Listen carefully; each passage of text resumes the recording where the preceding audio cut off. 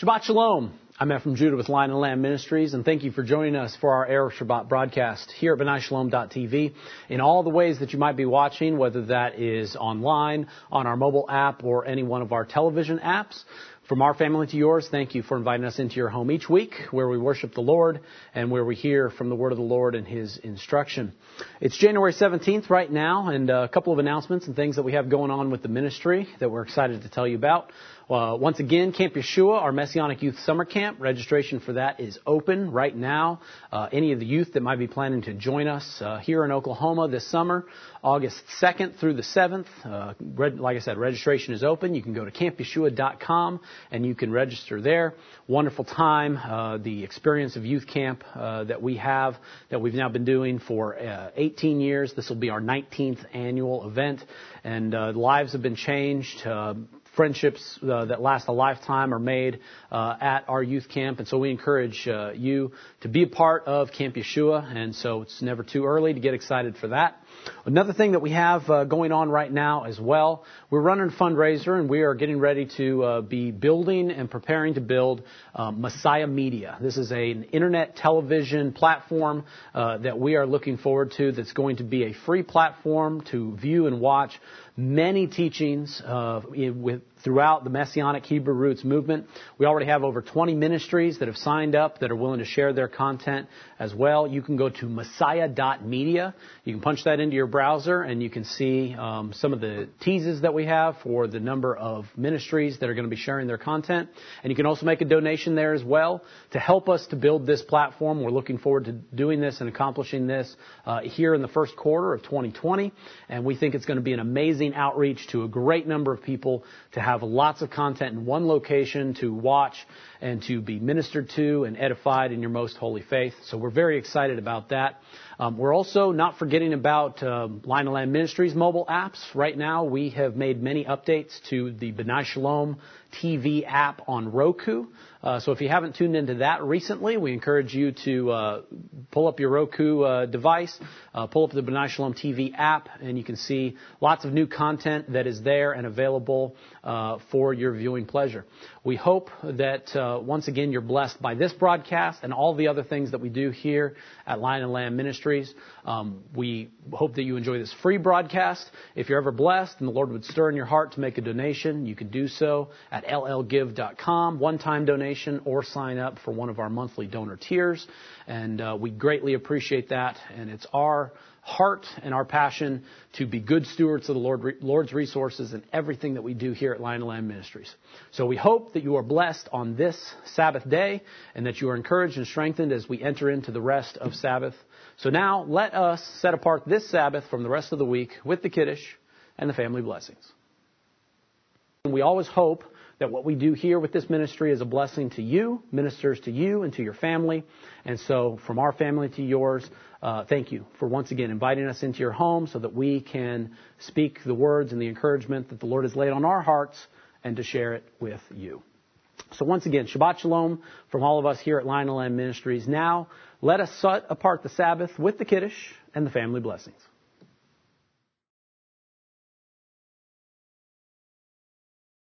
Shabbat Shalom. We're the Judah family, and welcome to our home. Please join us as we usher in the Sabbath.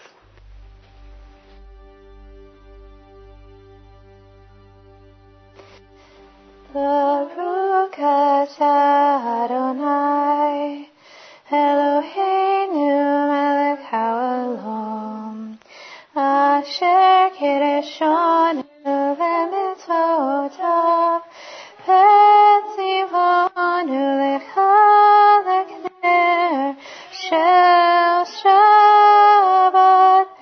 Amen.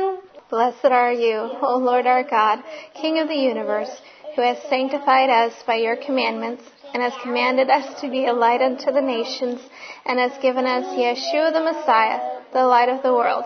Amen. And now the Kiddush, the blessing over the cup.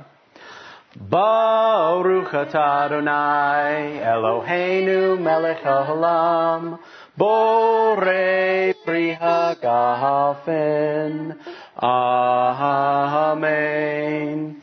Blessed art thou, O Lord our God, King of the universe, who creates the fruit of the vine, Amen. Now the Chamotzi, the blessing over the bread.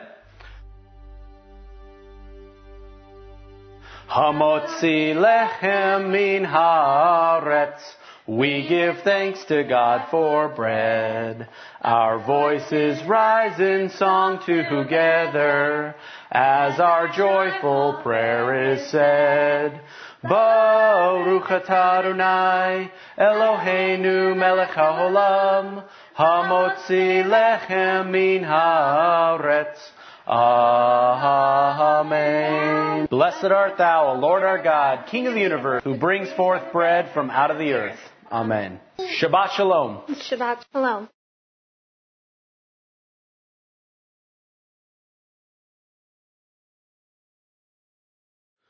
Bachu et Adonai hamvorach. Baruch Adonai hamvorach le'olam va'ed. Bless the Lord who is to be praised. Blessed be the Lord who is praised for all eternity. Amen. And now the Micha Mocha. Micha Mocha ba'elim Adonai.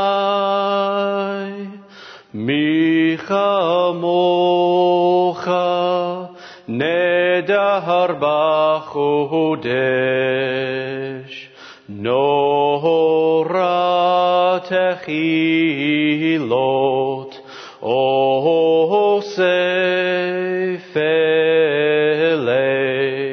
osefele.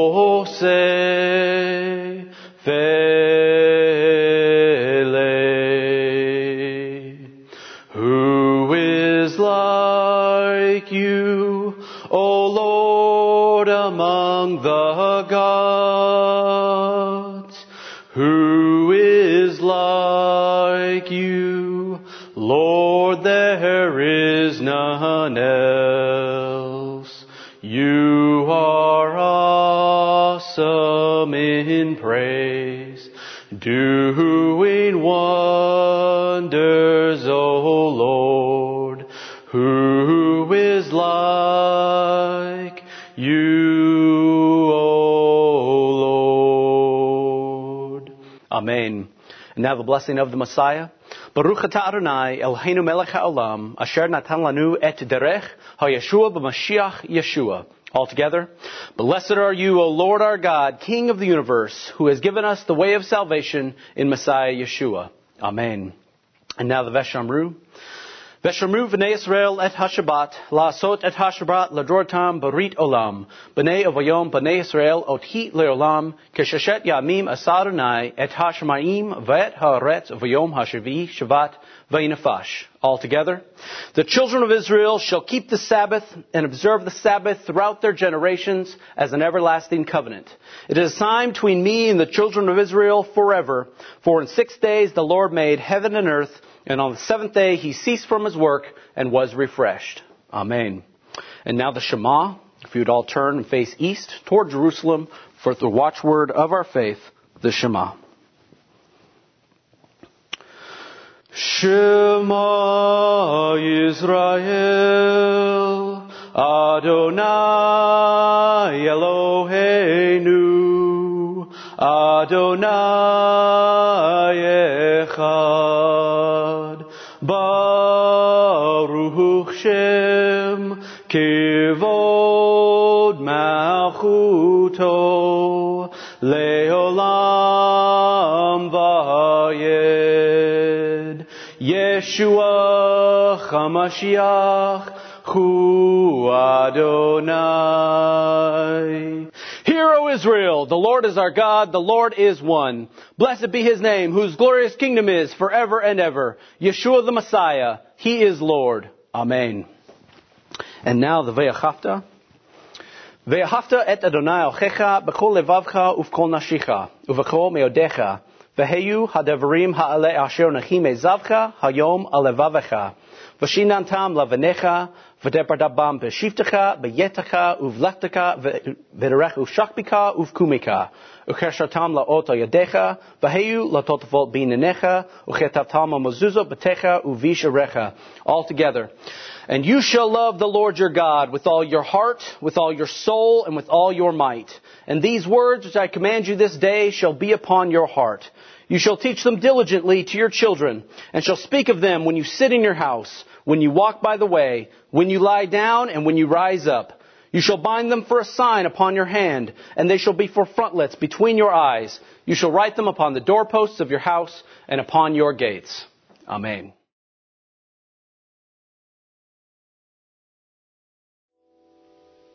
By the rivers of Babylon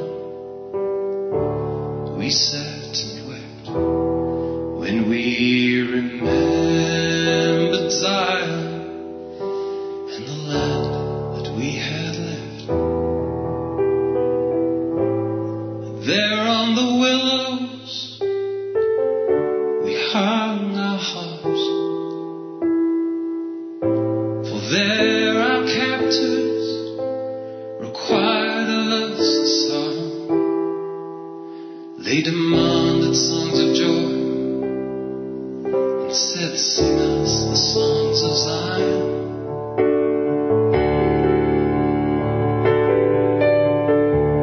But how can we sing the songs of Yehovah while in a foreign land?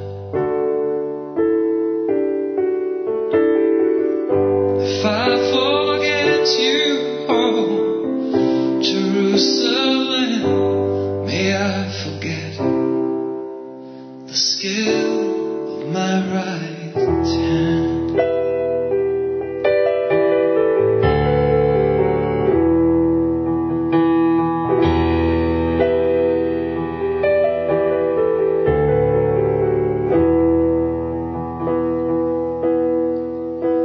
Remember, Yehovah, what He did to us the day Jerusalem fell, and how they mocked and jeered and laughed. They cried, tear it down, tear it down. They cried, tear it down, tear it down, even to the foundation.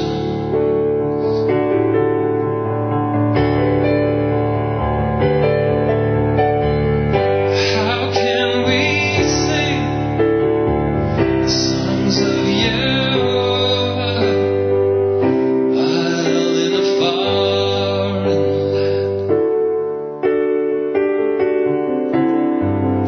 If I forget you, oh Jerusalem, may I forget the scale of my right hand.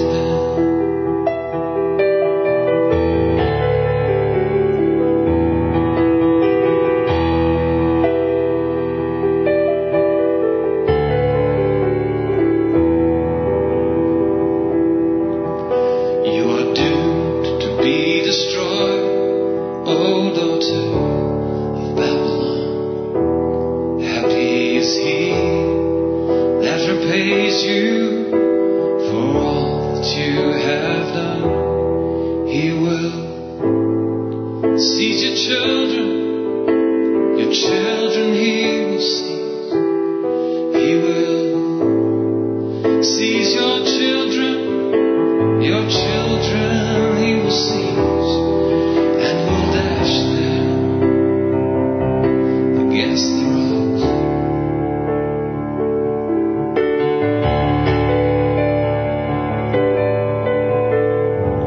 How can we sing the songs of Yehovah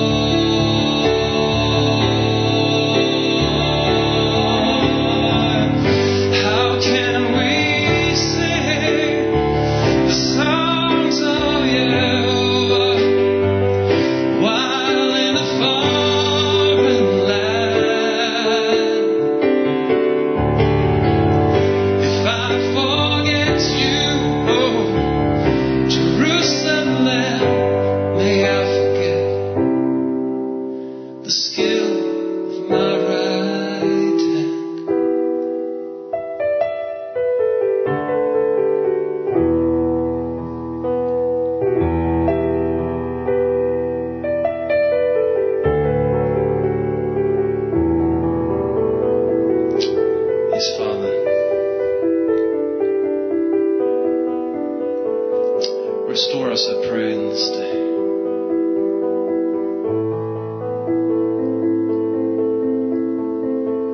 We want to be reunited with our inheritance, Father.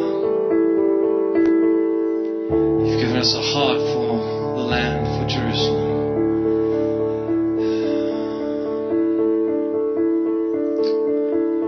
And so, Father, this is the cry of our hearts. Restore us. Restore us.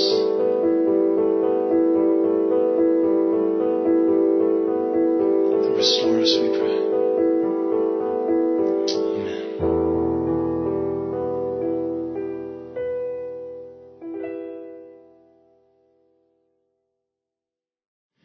Ki mitzion tetzeh Torah, ki mitzion tetzeh Torah, ulvar Adonai miYerushalayim. Baruch Shenatan Torah Torah, Baruch Shenatan Torah Torah le'amo Yisrael bekedushato.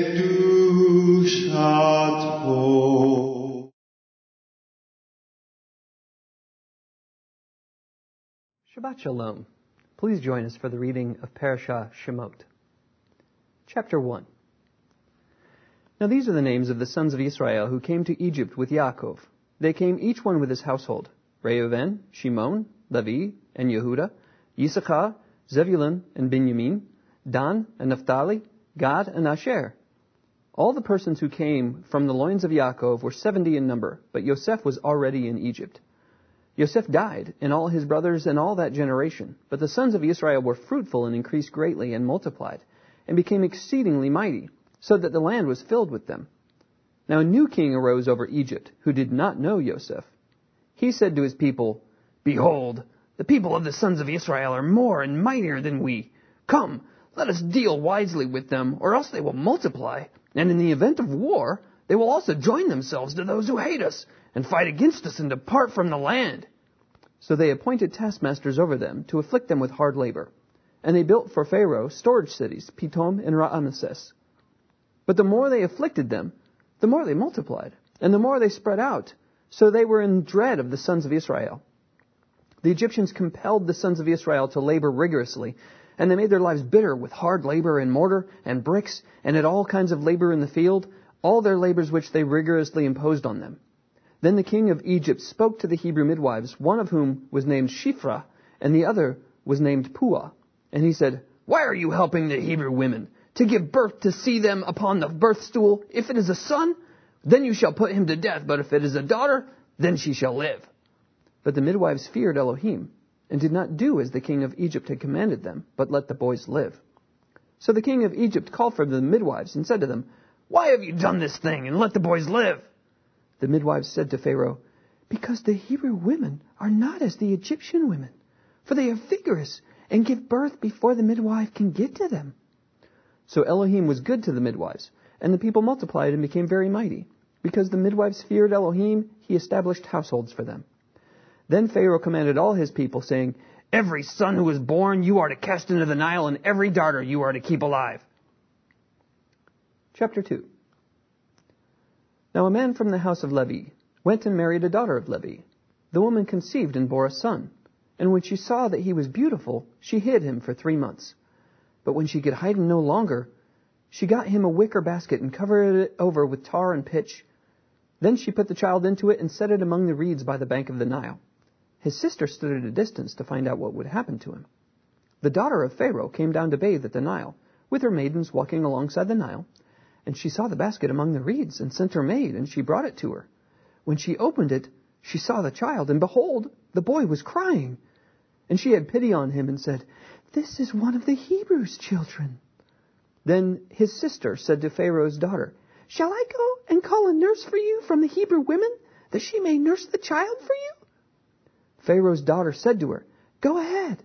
So the girl went and called the child's mother. Then Pharaoh's daughter said to her, "Take this child away and nurse him for me, and I will give you your wages."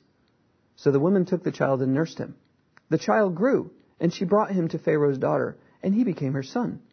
And she named him Moshe, because she said, "Because I drew him out of the water." Now it came about in those days, when Moshe had grown, that he went out to his brethren and looked on their hard labors. And he saw an Egyptian beating a Hebrew, one of his brethren. So he looked this way and that, and when he saw there was no one around, he struck down the Egyptian and hid him in the sand.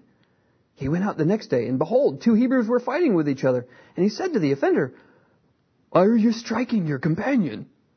But he said, "Who made you a prince or judge over us? Are you intending to kill me as you killed the Egyptian?" Then Moshe was afraid and said, "Surely the matter has become known." When Pharaoh heard of this matter, he tried to kill Moshe. But Moshe fled from the presence of Pharaoh and settled in the land of Midian, and he sat down by a well.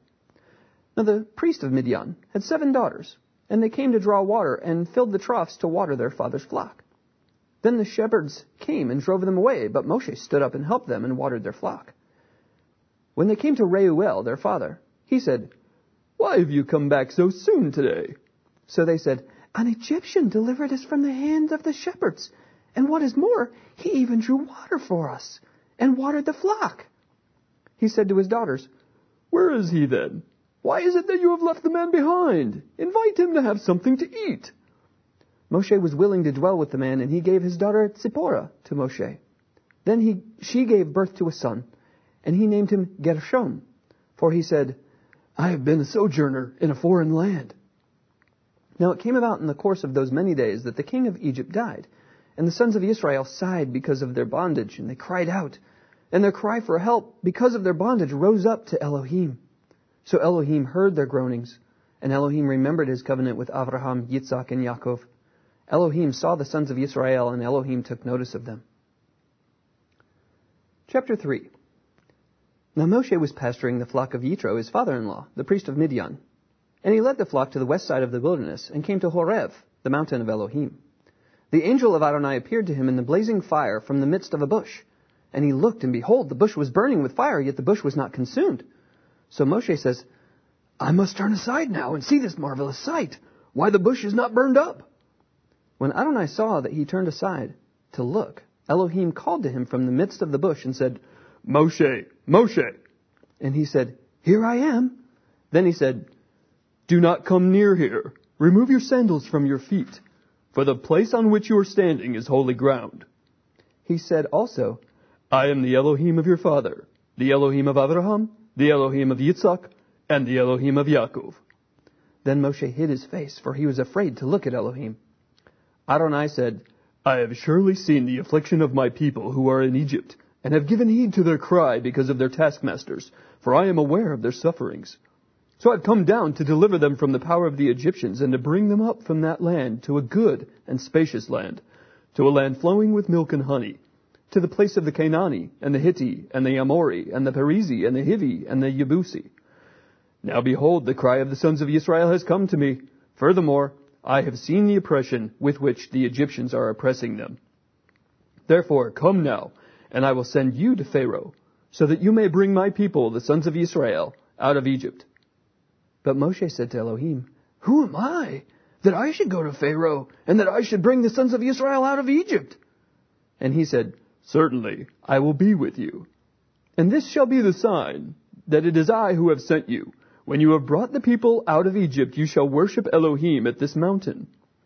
Then Moshe said to Elohim, "Behold, I am going to the sons of Israel, and I will say to them, the Elohim of your fathers has sent me to you. Now they may say to me, what is his name? What shall I say to them?" Elohim said to Moshe, "I am who I am." And he said, "Thus you shall say to the sons of Israel, I am has sent me to you." Elohim furthermore said to Moshe, "Thus you shall say to the sons of Israel, Adonai, the Elohim of your fathers, the Elohim of Abraham, the Elohim of Yitzhak, and the Elohim of Yaakov, has sent me to you. This is my name forever, and this is my memorial name to all generations. Go and gather the elders of Israel together, and say to them, Adonai, the Elohim of your fathers, the Elohim of Abraham, Yitzhak, and Yaakov, has appeared to me, saying, I am indeed concerned about you and what has been done to you in Egypt. So I said, I will bring you up out of the affliction of Egypt to the land of the Canaanite and the Hittite and the Amori and the Perizi and the Hivi and the Yebusi, to a land flowing with milk and honey. They will pay heed to what you say. And you, with the elders of Israel, will come to the king of Egypt, and you will say to him, Adonai, the Elohim of the Hebrews, has met with us. So now please let us go a 3 days' journey into the wilderness, that we may sacrifice to Adonai our Elohim. But I know that the king of Egypt will not permit you to go, except under compulsion. So I will stretch out my hand and strike Egypt with all my miracles which I shall do in the midst of it. And after that he will let you go. I will grant this people favor in the sight of the Egyptians, and it shall be that when you go, you will not go empty-handed. But every woman shall ask of her neighbor, and the woman who lives in her house, articles of silver and articles of gold and clothing. And you will put them on your sons and your daughters. Thus you will plunder the Egyptians. Chapter 4. Then Moshe said, What if they will not believe me, or listen to what I say? For they may say, Adonai has not appeared to you. Adonai said to him, What is it that in your hand? And he said, A staff. Then he said, Throw it on the ground. So he threw it on the ground, and it became a serpent, and Moshe fled from it. But Adonai said to Moshe, Stretch out your hand and grasp it by its tail. So he stretched out his hand and caught it, and it became a staff in his hand.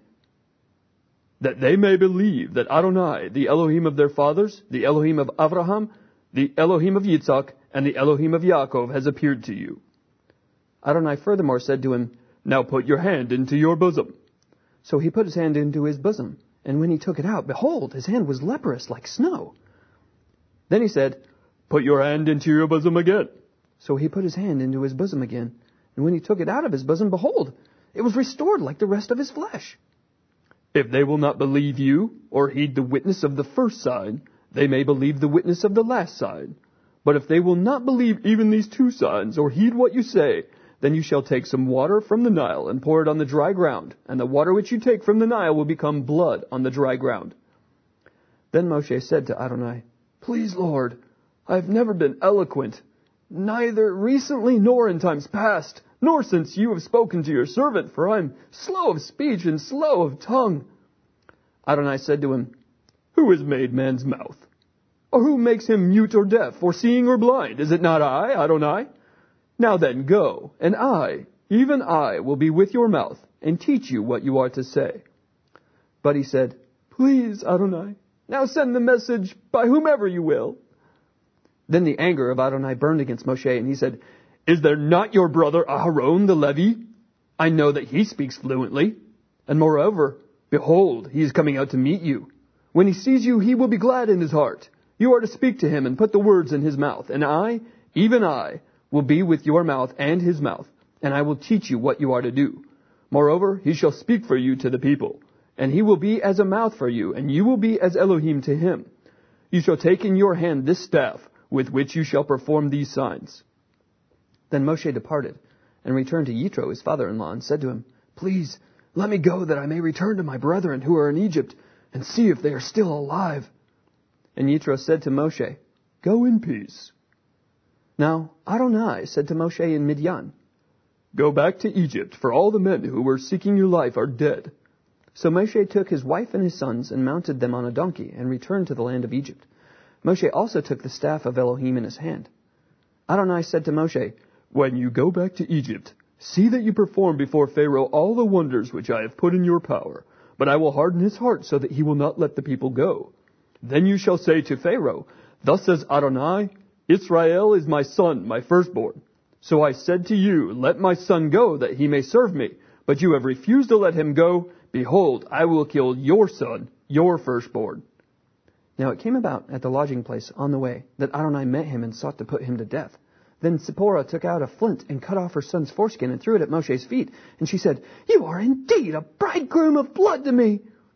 So he let him alone. At that time she said, You are a bridegroom of blood, because of the circumcision. Now Adonai said to Aharon, Go, meet Moshe in the wilderness. So he went and met him at the mountain of Elohim and kissed him. Moshe told Aharon all the words of Adonai which he had sent him and all the signs that he had commanded him to do. Then Moshe and Aharon went and assembled all the elders of the sons of Israel. And Aharon spoke all the words which Adonai had spoken to Moshe. He then performed the signs in the sight of the people. So the people believed. And when they heard that Adonai was concerned about the sons of Israel, and that he had seen their affliction, then they bowed low and worshipped. Chapter 5. And afterwards Moshe and Aharon came and said to Pharaoh, Thus says Adonai, the Elohim of Israel, Let my people go, that they may celebrate a feast to me in the wilderness. But Pharaoh said, Who is Adonai, that I should obey his voice to let Israel go? I do not know Adonai, and besides, I will not let Israel go. Then they said, The Elohim of the Hebrews has met with us. Please let us go a 3 days' journey into the wilderness, that we may sacrifice to Adonai our Elohim. Otherwise he will fall upon us with the pestilence or with the sword. But the king of Egypt said to them, Moshe and Aharon, why do you draw the people away from their work? Get back to your labors. Again Pharaoh said, Look, the people of the land are now many, and you would have them cease from their labors? So the same day Pharaoh commanded the taskmasters over the people and their foremen, saying, You are no longer to give the people straw to make brick as previously. Let them go and gather straw for themselves. But the quota of bricks, which they were making previously, you shall impose on them. You are not to reduce any of it. Because they are lazy, therefore they cry out, Let us go and sacrifice to our Elohim. Let the labor be heavier on the men, and let them work at it, so that it will pay no attention to false words. So the taskmasters of the people and their foremen went out and spoke to the people, saying, Thus says Pharaoh, I am not going to give you any straw. You go and get straw for yourselves wherever you can find it, but none of your labor will be reduced. So the people scattered through all the land of Egypt to gather stubble for straw. The taskmasters pressed them, saying, Complete your work quota, your daily amount, just as when you had straw. Moreover, the foremen of the sons of Israel, whom Pharaoh's taskmasters had set over them, were beaten and were asked, Why have you not completed your required amount either yesterday or today in making brick as previously? Then the foremen of the sons of Israel came and cried out to Pharaoh, saying, Why do you deal with us this way with your servants? There is no straw given to your servants, yet they keep saying to us, Make bricks. And behold, your servants are being beaten, but it is the fault of your own people. But he said, You are lazy, very lazy. Therefore you say, Let us go and sacrifice to Adonai. So go now and work, for you will be given no straw, yet you must deliver the quota of bricks. The foremen of the sons of Israel saw that they were in trouble because they were told, You must not reduce your daily amount of bricks. When they left Pharaoh's presence, they met Moshe and Aharon as they were waiting for them. And they said to them, May Adonai look upon you and judge you, for you have made us odious in Pharaoh's sight and in the sight of his servants to put a sword in their hand to kill us. Then Moshe returned to Adonai and said, Oh Adonai, why have you brought harm to this people? Why did you ever send me? Ever since I came to Pharaoh to speak in your name, he has done harm to this people, and yet you have not delivered your people at all. Chapter 6. Then Adonai said to Moshe, Now you shall see what I will do to Pharaoh, for under compulsion he will let them go, and under compulsion he will drive them out of his land. Thank you for joining us for the reading of Parashah Shemot. Now in this Parashah Shemot, it's also known as Exodus. In many ways, this is the story of Moshe, of Moses. See, there's 3 stages in Moshe's life that we will see play out in this book of Shemot, of Exodus. In the first stage, he spends 40 years in Mitzrayim, in Egypt, living as a valued member of Pharaoh's household.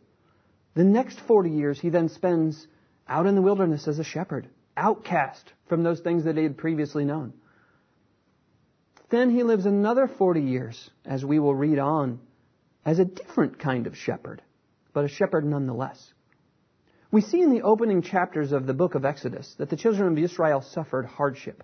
It says in Exodus chapter 2, verses 23 through 25, Now it came about in the course of those many days that the king of Egypt died, and the sons of Israel sighed because of the bondage.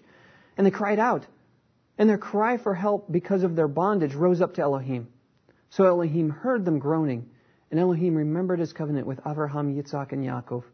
Elohim saw the sons of Israel, and Elohim took notice of them. Never mistake delay for denial. The children of Israel had to wait generations in order to be saved from their bondage. Waiting is often Adonai's way of preparing us. We'll see that in this book of Shemot, Moshe is taught this lesson of patience again and again. The children of Israel heard nothing from Adonai. There was silence in the first 1.5 chapters. In fact, Elohim is only mentioned twice, both times in the story of the midwives, until we get to chapter 1 in the last 3 verses, and then he's mentioned 5 times.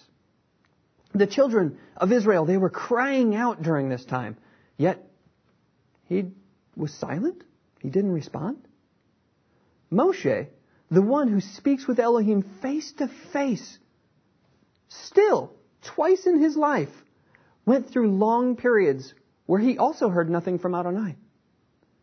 Proverbs chapter 17 verse 3 says, "The refining pot is for silver and the furnace for gold, but Adonai tests the hearts." Now a refiner's fire, the way it works, so a refiner would have metal in a large pot. And in this pot, they would put that pot over a fire and heat that fire up so hard, so hot, and so bright that the metal literally melts in that pot. When it reaches the stage that it becomes all liquid, then the impurities at a certain heat would rise to the surface. And the refiner would take a stick or a piece of wood and he would skim the surface of that metal, pulling all the impurities out. It's called dross. It's referred to as dross, those impurities are. The refiner would continue pulling out all that dross as the heat was applied to the metal. More and more dross, more and more impurities would rise to the surface. And the refiner would skim those off of the top. The refiner would know that the metal was ready to be used for its purpose when there was no more dross. And the measurement for knowing that there was no more dross was that the refiner would be able to look down into the pot of metal, and the liquid metal would be so molten that he would literally see his own reflection. You see, it takes time to remove dross. It takes time, heat, pressure to remove these impurities. Are we willing to wait upon him for deliverance, even if it takes 40 years? 2 Peter chapter 3 verse 9 says, "Adonai is not slow in keeping his promise, as some understand slowness. Instead, he's patient with you, not wanting anyone to perish, but everyone to come to repentance." Hallelujah. Praise Adonai that he has tarried long enough to call this poor, wretched soul to repentance. May he continue to draw all men unto himself. And may he return in the day and the hour that he has deemed to be the right time. Even so, come quickly, Lord Yeshua. Shabbat Shalom.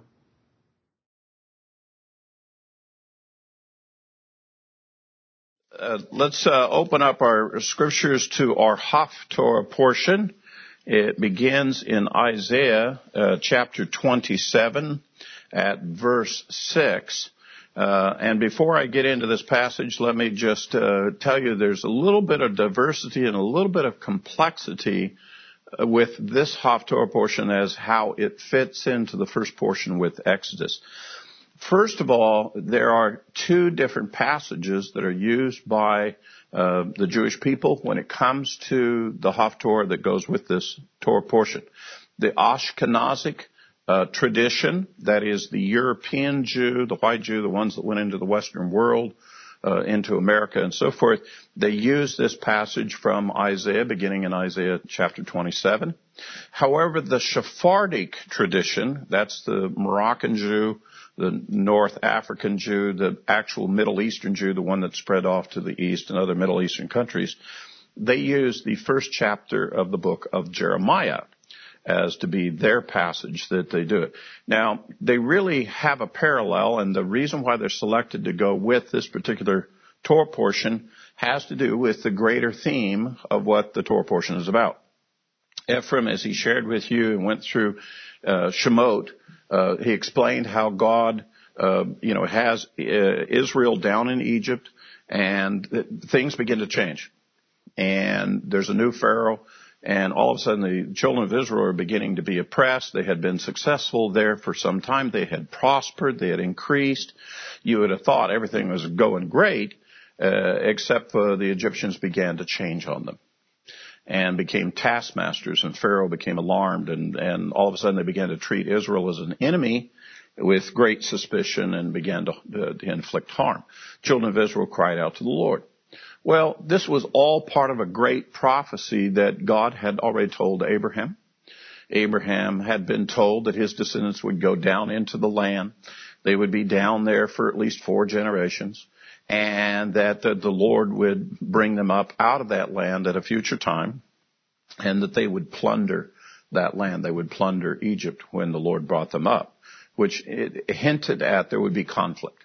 There would be some kind of conflict there. So we have the start of the book of Exodus, and we have this people, the children of Israel, the descendants of Jacob, that are now, according to God's promise, being brought up out of the land of Egypt. And, of course, it begins the story of the Exodus and how God will judge Israel's enemies, namely Egypt in this particular case. And as we all know the story, Israel will come out, and there will be a whole series of things they're going to have to learn. They're going to have to learn the Torah, and they're going to have to learn how to obey the Lord. And at first blush, they don't do that so good. But they do make it through the wilderness journey, and the whole rest of the book of Exodus is telling us, that whole journey, and much of the Torah covers it. One of my simplified teachings of the Torah is since I've been teaching it for a bunch of years, I can break it down into a couple of sentences. The Torah is really the story of one generation that came up out of Egypt, traveled through the wilderness on a journey to the promised land that had been promised by God. That's really what the Torah is about. The book of Genesis is just explaining how in the world did they get stuck in Egypt to begin with. And if you recall, after Jacob and his children, 70 went down. So the book of Shemot starts with the 70 that went down. What happened to them? How the descendants of those 70 are going to be coming up out of the land. And so if you step back and you take a larger view of things, and that's where the Haftorah portions come in, Isaiah, the prophet, as well as Jeremiah, the nation of Israel is in the land with Isaiah and with Jeremiah, but there are enemies. In the case of the Assyrians, with Isaiah, in the case of the Babylonians with Jeremiah. Take your pick. Here's Israel in the land, and we have these enemies. Well, the same thing. Israel was in the land of Egypt, and suddenly Egypt became enemies. And it talks about God's purposes to preserve, protect, and deliver us out of those situations. And that's essentially why these parallel passages go with it. If it's the big macro picture of that God purposed, it was promises made to the fathers, purposed to bring Israel up out of Egypt, deliver them, and to do good to them in the end by bringing them to the promised land, establishing them as a nation, giving them the Torah, and setting them up correctly. Now, I want to kind of help you to understand the dynamic of these Haftorah portions, because they get a little bit complicated. And I don't want to bog you down with all the complications and the minutia detail level of the stuff. Let me give you, since we're Americans here and most of us, the dynamics of what's just taking place in our nation, I want to give you a modern day parallel to kind of what this Haftorah portion is doing. Our nation, the United States of America, we've just gone through this election process. And we have a new leader. We have a new president. And there's great controversy over it. Half the nation is for him, half the nation is opposed to him. And fundamentally, it's not about the personality of now President Trump. That's not really fundamentally, let me tell you what the great conflict is. The great conflict is, do we as a nation want to continue on in the way that we were founded and the way that we began? The whole idea of the progressive movement is to view what this country has done in the past with its constitution and the things that we've gone through for the last couple of hundred years, is to say that those things are archaic. And that the Constitution never took into account all of the modern kinds of nuances and issues that we have today. And therefore, we need to depart from that or migrate from that greatly to address the modern issues. This is the progressive argument. The conservative argument says, no, wait a minute. The Constitution and what it said established the base principles for our nation to be unique from other nations. And while we have all of the structures, the court system, the representatives of the people, the executive branch of government, that can handle whatever contingency, whatever problem comes up, but we'll hold to the original principles that were instituted by the founders of the nation. And there's a fundamental argument that's what in the Supreme Court, what they call an originalist versus a progressive. And one of the big debates over the presidential election is he gets to appoint the Supreme Court justices. And right now the court is 4-4 split. Some want to hold to what the Constitution said. There's 4 of them that say, no, let's move on. And we're just giving lip service to what the Constitution says. And we've previously had a president who did not honor the separation of powers in the government. He usurped many things that the Congress is supposed to do and did it on his own, and the Congress didn't stand up to it, and we got a mishmash of different branches of government, which the founders, if they were here today, they would go, oh my goodness, this is not what we set up. And so you have this argument between originalists, conservatives, and progressives. Well, let me just tell you, Israel, and particularly when this passage of Isaiah and Jeremiah is doing, they have the same issue. They are now in the land. They've been there for a while. They know where they've come from. They know the promises of the fathers that were given to them. They were given the Torah, which is like their constitution. And suddenly, we're in the days where enemies are coming and threatening, and there's threats. And there's some of those that are in Israel, rulers and leaders and so forth, they're saying, let's move on and become more modern given the circumstances that we have to face with our neighbors. And others are standing up and saying, no, let us hold to exactly what the Lord gave us. Isaiah is a man in his day for 40 years stood up like an originalist. And he said, let us do what the Lord said, and let's stop playing these games, these modern games of drifting away from those truths, those principles, and getting ourselves in all kinds of trouble. And fundamentally, what was at stake was as the Assyrian power came to power, world power, and they, of course, would invade the northern part of Israel. They would take the 10 northern tribes captive. Judah was spared from it.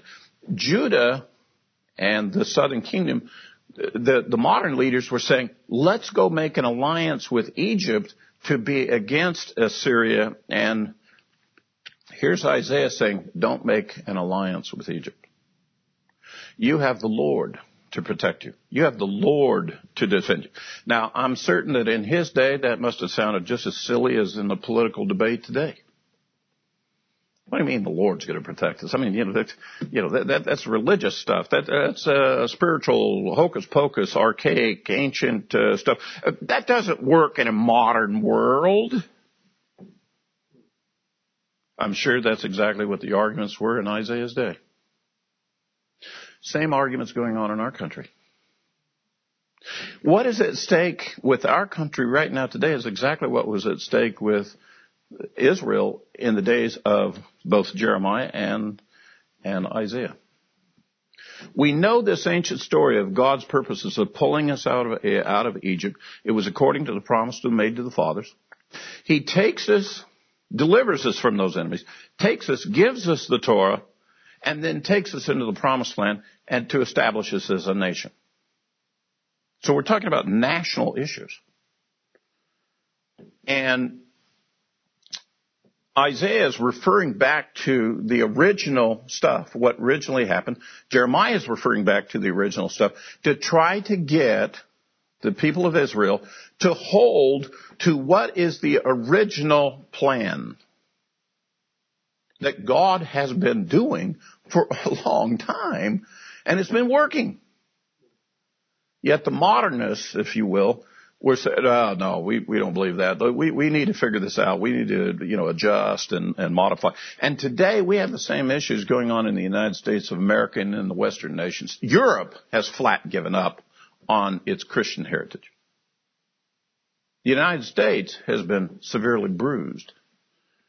In fact, I think Christianity and things for the United, I think they're down for the count. I think the referee's just standing over counting off the number 10.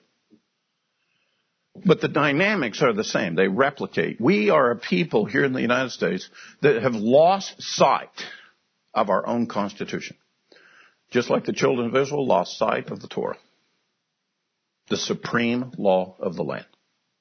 Our leaders no longer hold to the faith of the God of our fathers. Just like Israel's leaders did not hold to the faith of Moses and those that were leaders. The only voices standing up in those ancient days was like Isaiah and some other prophets, and they didn't like what they were saying. And today we have conservative voices standing up, Christian voices standing, and there's a whole lot of people who don't like us. In this last week, some of this kind of came into focus. This is an example to me what I call living Torah. This last week, I'm sure that you have heard about this in the news. There's a certain black congressman, very famous. His name is John Lewis. He was a very famous fellow in the civil rights movement. He worked with Martin Luther King to help bring about the Civil Rights Act, changes in our culture, how we deal with racism, particularly racism against black Americans.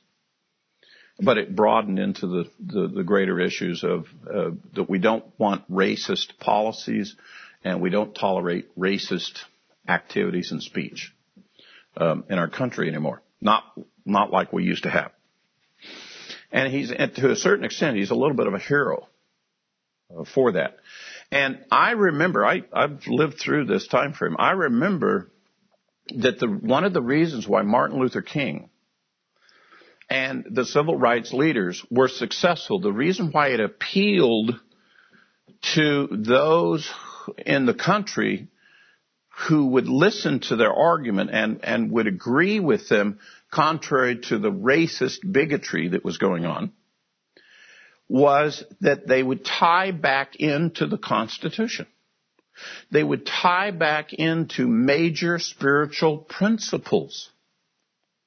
They would tie into these principles of truth, of freedom and life, and that God has given us its definition for, that comes out of the Torah, which was the basis of the Constitution of the United States of America.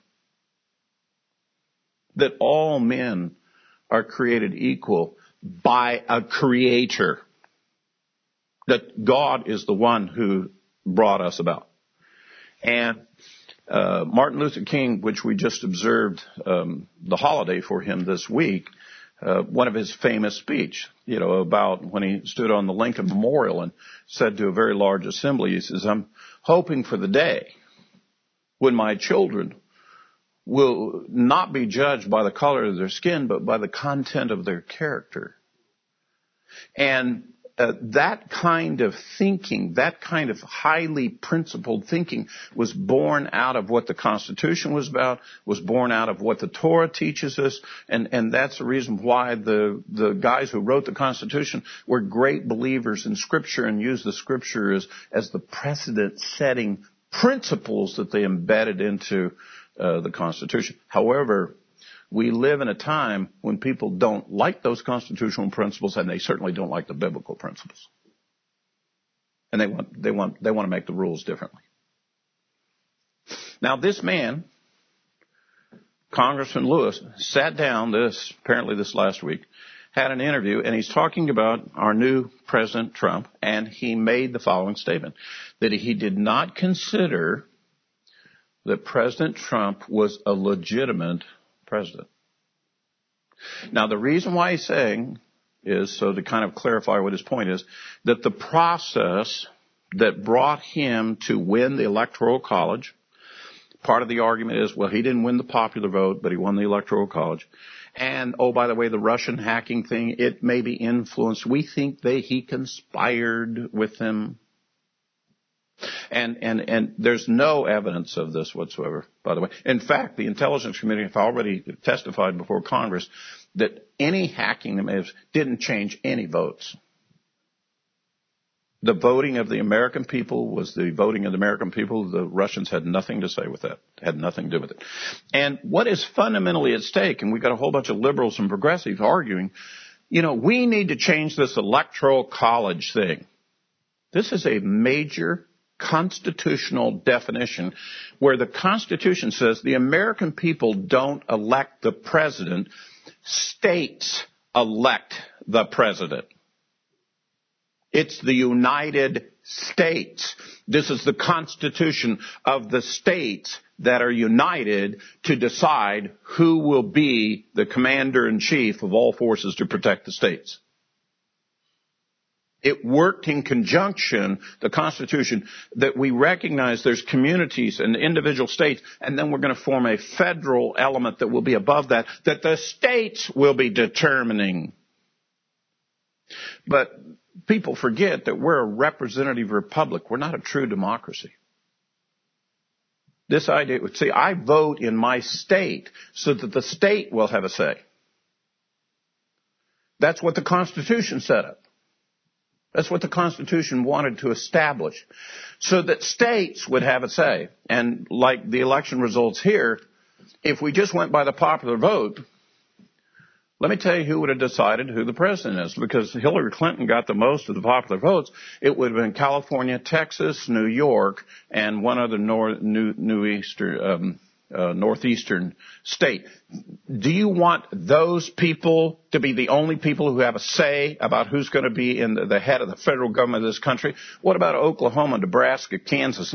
Don't those people have a say?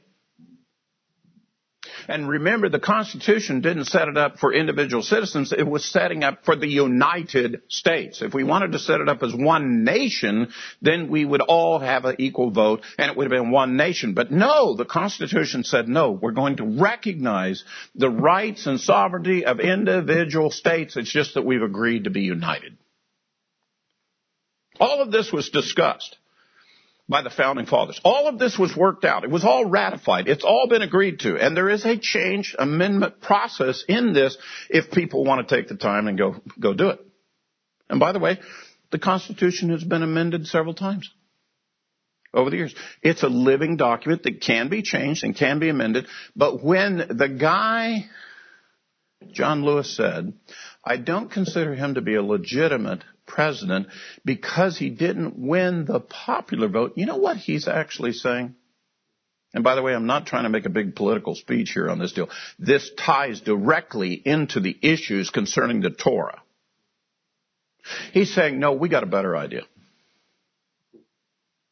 And our better idea is, I want my way. And there's more of us than you. And I'm going to ignore that we all live in different places and there's different issues all over the country. It's just we're going to have our way. And despite that we already agreed to do this other way, this process with the other way, I don't like the process because I don't like the results. And so you know what I'm going to do? I'm going to discredit the whole process, and I'm going to say that he's illegitimate. You know what he's just done? That man took an oath to protect and defend the Constitution of the United States as a congressman, and he is now making a treasonous statement telling citizens to no longer follow what the Constitution says, which is the supreme law of the land. That is what is at stake at this country.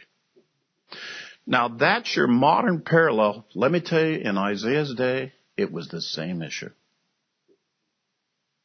Are we going to hold to the Torah and what God did when He brought us up out of Egypt and delivered us from fulfilled His promise to the fathers, are we going to stick with God's plan, working with our fathers, giving us the Torah, bringing us into the land, giving us the land, and are we going to continue to keep this nation going, honoring God and following God? Or are we going to do something different?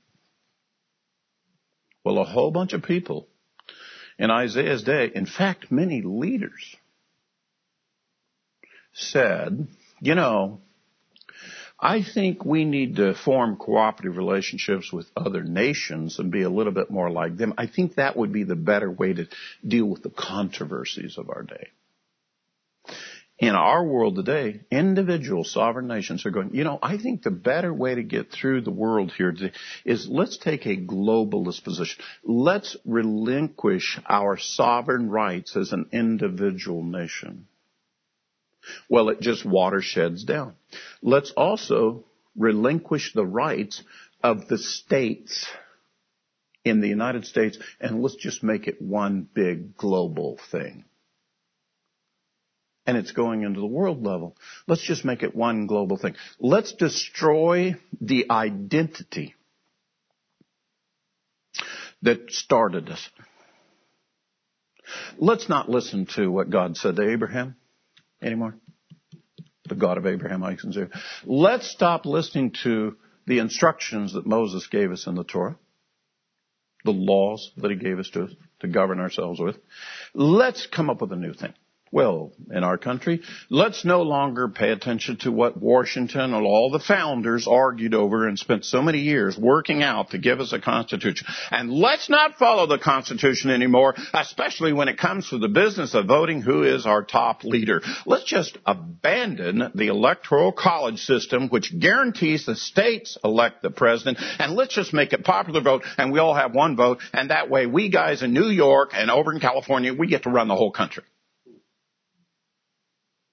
And all them other people that are in between us and the flyover states, well, they're nobody anyways. We're the elite people. We're the smart people. We know what we're really doing. They don't know. I want to share a true story of when I was in the business world. And I used to travel quite extensively. And some of my travels took me up into Boston in the New England states. There's a very famous Air Force base up there near Boston called Hanscom Air Force Base. And I used to work through that as a government contractor. And so we worked with a lot of people who were up in that way. I got a chance to sit down and talk to a fellow that lived up there, had lived there all of his life. And we were working on the same program. And he was from New England, and he was a Democrat, and he was very liberal. Me, I'm from the middle of the country, the flyover states. I'm conservative and Republican.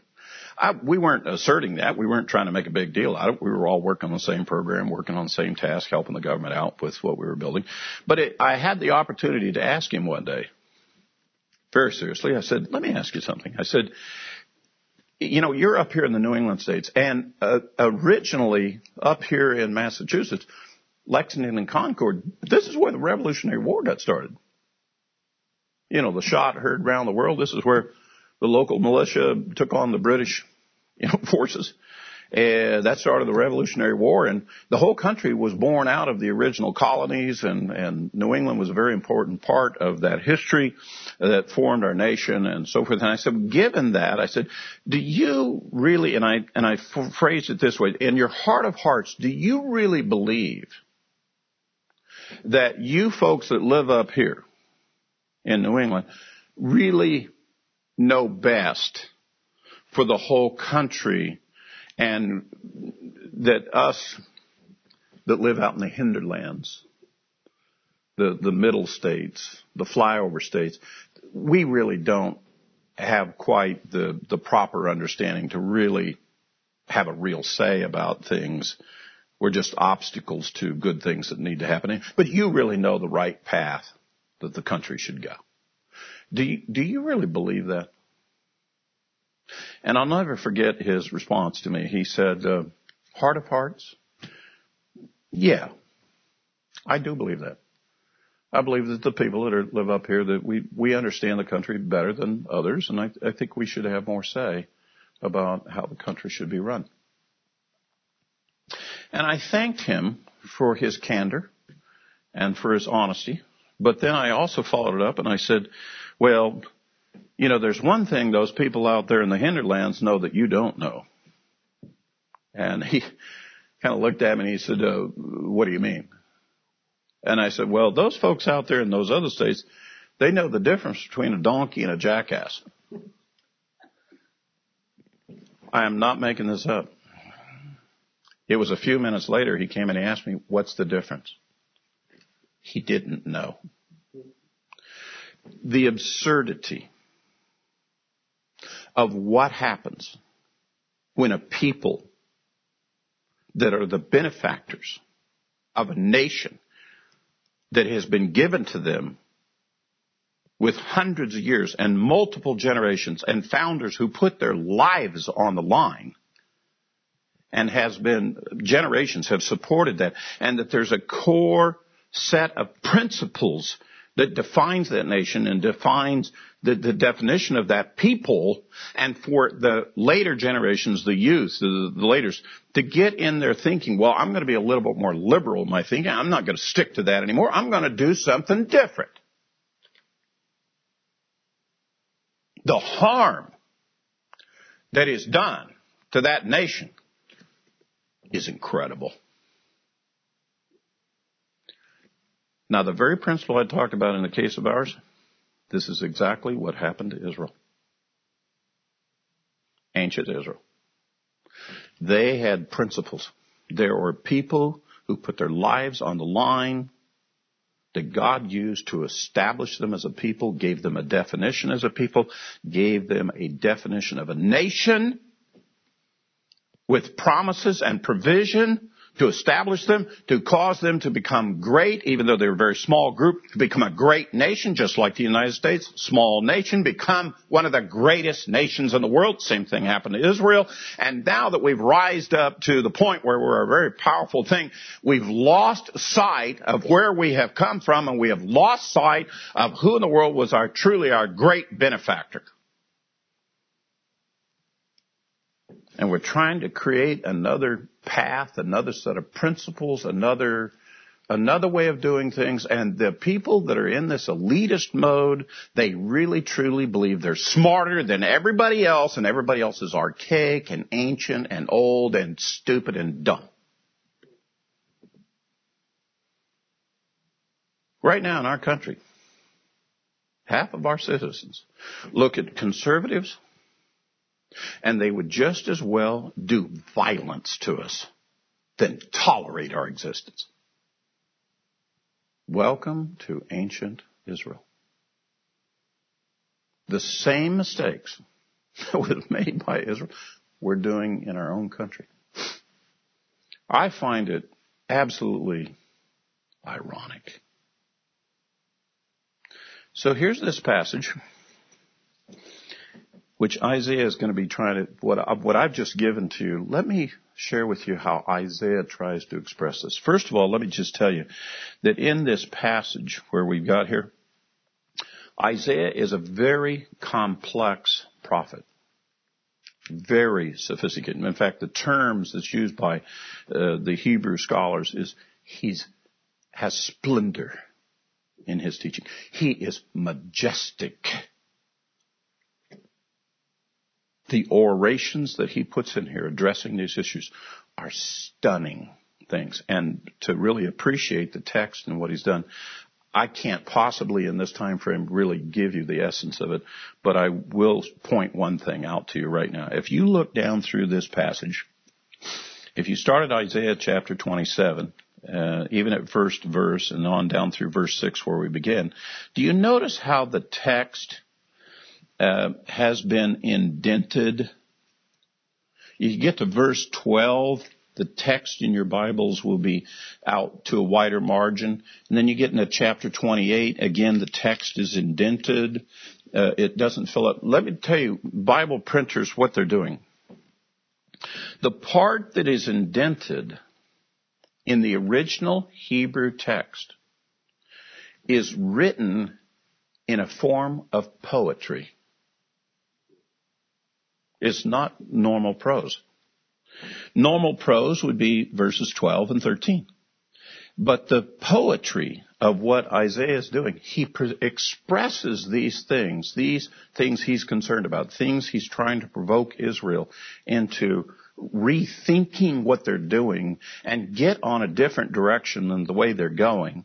He uses a very flowery, majestic, a very unique way of presenting a written message.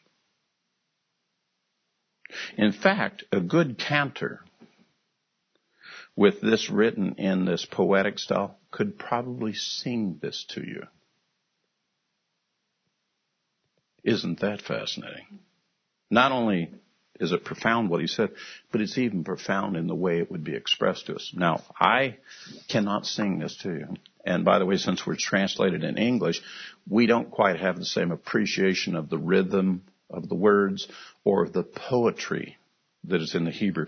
But we do need to recognize this is a very interesting piece of text that has been given to us. And by the way, some of the prophets used to do this as a very powerful technique.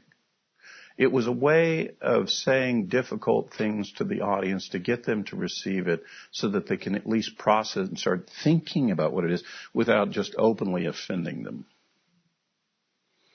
You know, it's a little bit like, let's say that you wanted to come up and you wanted to correct someone, and instead of just walking up and saying, well, you need to correct that, you got humorous and you spoke a limerick. You spoke a limerick about what he was doing, and everybody kind of chuckles and notes the little limerick thing to it, but you got your message across without not necessarily offending everybody, and somehow it was acceptable.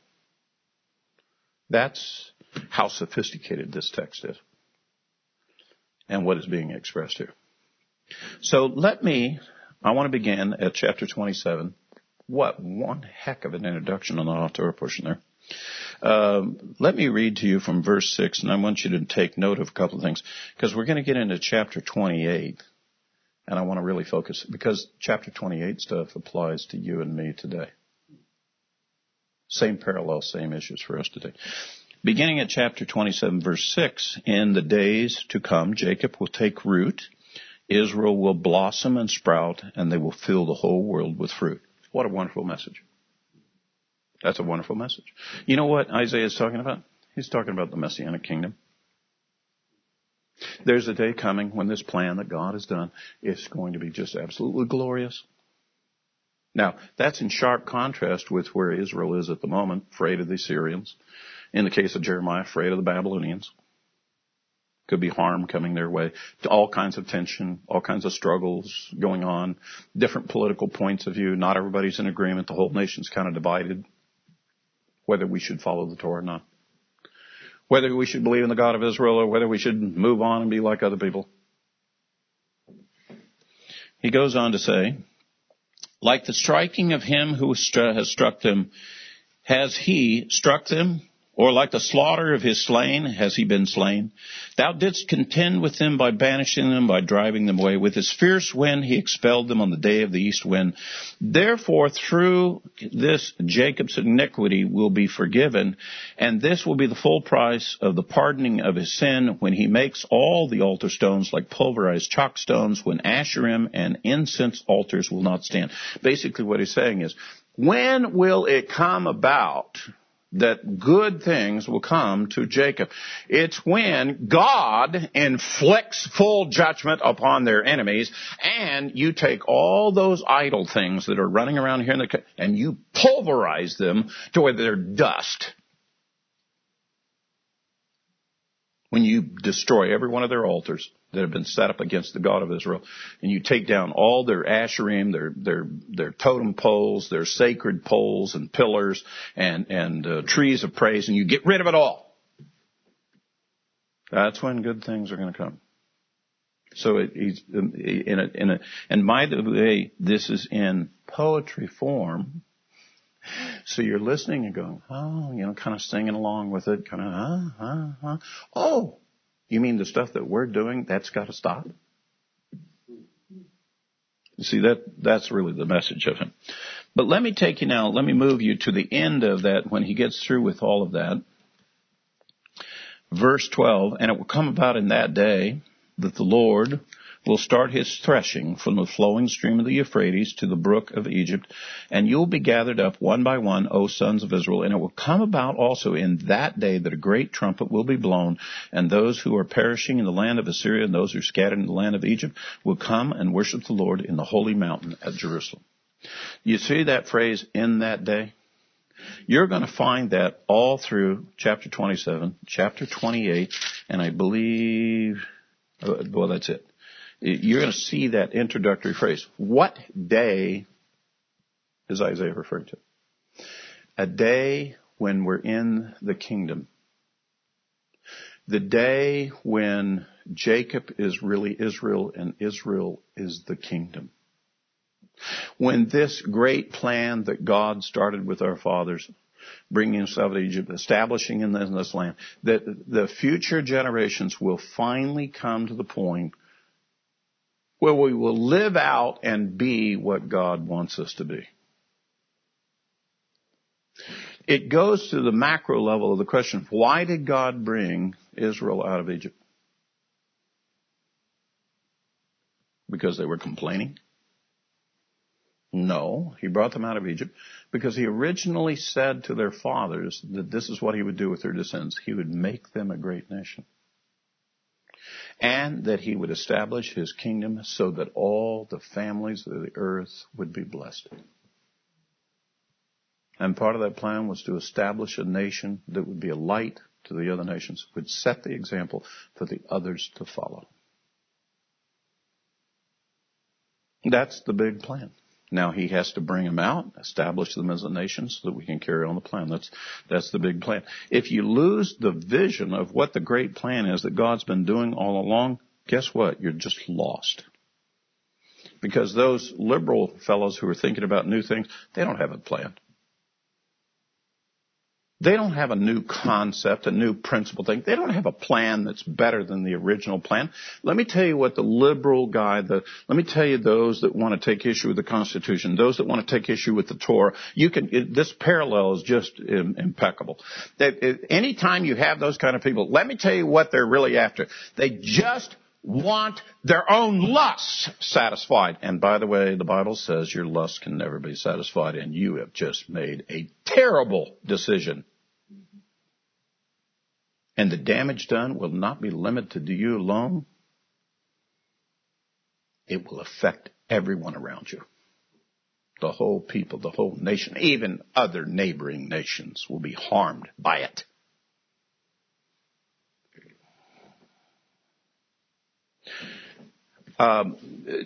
Taking the modern day application, I would love to see, they're not going to do it, so this is my opinion.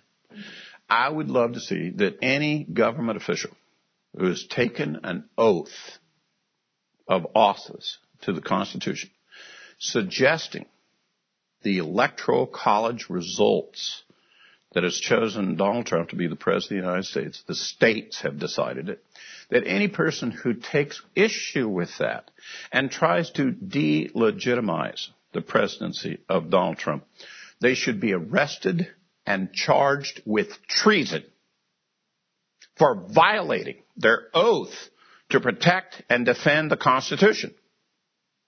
If they don't want an electoral college system, they don't want votes stating for it, then get your act together and go into other citizens and get the other states to agree with you and amend the Constitution.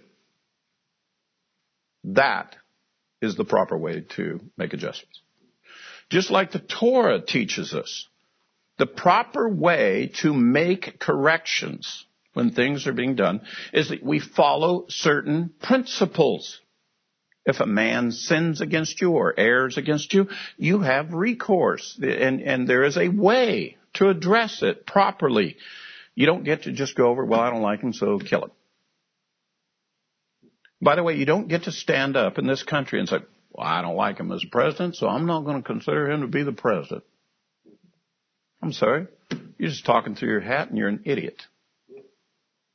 You cannot make the Constitution go away by you just mouthing off that you want something different and you don't like the results. You can't make it go away. There is a proper way to amend the Constitution, and by the way, that's not the way. Not protesting in the streets, not refusing to go to the inauguration. And by the way, Israel, just because you decide, well, I'm not going to follow the Torah anymore, I think I'm going to go off and do my own thing, you're not going to change the commandments of the Lord that way. By the way, I got news for you. You're not going to change the commandments of the Lord at all. The Lord is the one who gave those commandments. You cannot go change the Lord. The only decision you really have is, do you want to agree with the Lord or not? And we, as basic citizens, we make a fundamental decision. Will I obey the supreme law of the land or will I not? If you're a good citizen, you say yes. I will be a law-abiding citizen. By the way, the Scripture teaches us as believers that we're to honor and respect the authorities and the laws that are established for us. Because they're all predicated and based upon the principles of what the Torah was. And I can assure you, this Constitution was formed on the basis of principles that came out of the Torah. They went right to the Scriptures and they structured a three-part government based on Torah principles. And they only gave a certain amount of power to the leader based on lessons learned from the Scriptures. And they recognized the functions of government for the benefit of the citizens, which, by the way, God established the nation of Israel for the benefit of the people. Not for God's ego. Not to oppress any other peoples, but to establish a people and let them become a shining example so that it would draw others to follow. But we've lost our way. My time has basically come to a conclusion here. I think I've made my basic point, but I want to leave you with this on this. As you get into chapter 28, this is the part that applies to us. In chapter 28, the prophet goes on to, and he begins to address, wait a minute, how are we supposed to really understand this? And if you look at verse 9, he says, to whom would he teach knowledge? To whom would he interpret the message? Those just weaned from milk, those just taken for the breast. But he says, order on order, order on order, line on line, a little here, a little there. Indeed, he will speak to this people through stammering lips and a foreign tongue. He who said to them, here is rest, give rest to the weary. And he said, here's repose, but they would not listen. The instructions of the Lord are given in such a way that I don't care what state of maturity you're in, you can receive benefit from the instructions. I've always said of the Torah and of the Scriptures, the very same Scriptures can amaze a child and profoundly stun a wise man. The very same words. That's how capable they are. Full of wisdom and knowledge and understanding, and it is our goal to learn those things so that we can live and live better. Let me take you to, though, what the conclusion of that is in verse 14. Let me read this passage to you. Isaiah 28, verse 14. Therefore, hear the word of the Lord, O scoffers, who rule this people who are in Jerusalem. And I would say the same thing to the rulers of this world in this generation. The rulers of this nation, the ruler of other nations. You need to listen to this. Because you have said, we have made a covenant with death, and with Sheol we have made a pact. The overwhelming scourge will not reach us when it passes by. For we have made falsehood our refuge, and we have concealed ourselves with deception. Boy, does that describe the governments of the world today. They know trouble is coming. We got all kinds of trouble on the horizon. And they've said, well, we're going to take care of it. We're going to use deceit and lies, and we're going to lie to the people, and we're going to lie to one another, and we're going to cover ourselves in deception. And that's how we're going to take care of this. And you know what? There are actual leaders that think that's really smart. In fact, Hillary Clinton in her campaign specifically stated these words. There is one thing that you say to the people, but there's another thing you say to the leaders. That's in the old school, that's called being two-faced. That's the code of a liar. By the way, President Obama was in full suit doing that. And that's very apparent. And they think that's the smart way of doing things. The Bible is saying here, you scoffers of God, that's what you've been doing. This is not going to work for you. And he goes on to say the following. Therefore, thus says the Lord God, behold, I'm laying in Zion a stone, a tested stone, a costly cornerstone for the foundation, firmly placed. He who believes in it will not be disturbed. And I will make justice the measuring line and righteousness the level, and the hail shall sweep away the refuge of lies, and the water shall overflow the secret place. And your covenant with death shall be canceled, and your pact with Sheol shall not stand. When the overwhelming scourge passes through, then you will become its trampling place. The tested cornerstone, you know who that is? The Messiah. When I make him the King of kings, when I establish his kingdom, all this other stuff these leaders have been doing, you won't have any covering. You will be judged. You will become the trampling place. We're talking about the second coming.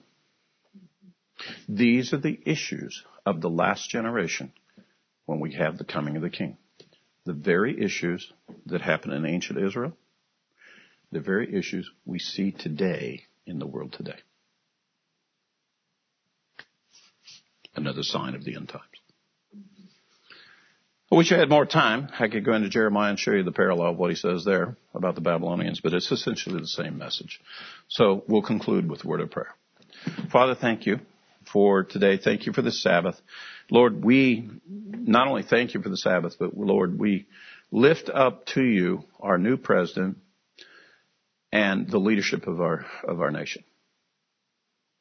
Let us learn the lessons of the past. Let us as a people, those that want to stay with the original understandings, the original principles, the ones that have guided us before, and our trust in you, Lord, let that prevail in this land. We pray for that, Lord. And we ask for it in Yeshua's name. Amen. Thank you very much. Shabbat Shalom. If you would please turn your Bibles to the book of Acts, to chapter 7. Hold your finger at verse 17, where we will do our Brit Hadashah portion for this week. And let us turn this time over to the Lord. Heavenly Father, we thank you, Lord, once again for giving us your Sabbath and allowing us this time, this opportunity to teach and share the word of the Lord. Father, I pray that the words would just jump off of the page this week and that it would minister to us, strengthen us, and tell us those stories of old that we might learn and become better followers of you in all the words and all the things that is taught for this week and for all the weeks to come. Father, we thank you for the blessings that you give to us here in this place and on this day. In Yeshua's name, amen. Our Torah portion this week is Shemot, the first portion in the book of Exodus. This is where the entire story of the Torah has now shifted away from the patriarchs of Abraham, Isaac, and Jacob and Joseph. And now we learn about the name, a man named Moses. And that the whole story, this is where the story begins of Moses and him being called by God to pull the children of Israel out of slavery, out of bondage, and out of Egypt. This is, of course, sometime after Joseph, being the Hebrew that saved the entire world, interpreted the dreams of Pharaoh, became the viceroy of Egypt, and then years go by, and it says in the scripture that a Pharaoh rises up that does not remember Joseph. I don't know how you necessarily forget that in the course of a period of years and history, but nevertheless, that's what happened. A Pharaoh rises up, and then the children of Israel, who came down into Egypt to be preserved, to be saved from the famine and all of these things, they grow into a great company, a great multitude. And this is where the story of the Ten Commandments, the Exodus, the plagues of Egypt, all of these things, Pharaoh hardening his heart, all of that story now begins here at the beginning of the book of Exodus. So here for our Brit Hadashah portion, what we want to do is we want to always teach the principles and teach the story of the Torah through the New Testament, through the eyes of the New Testament. Well, we have an amazing passage of Scripture here in Acts chapter 7 where Stephen the martyr, when he is counting and recounting the history of Israel, all the things that he knows and the power of God and what God has done for the children of Israel when he's here and he's on trial in all of these things. And what happens is he's telling the story. He's telling the story as concise as anyone probably could sum up the Scripture.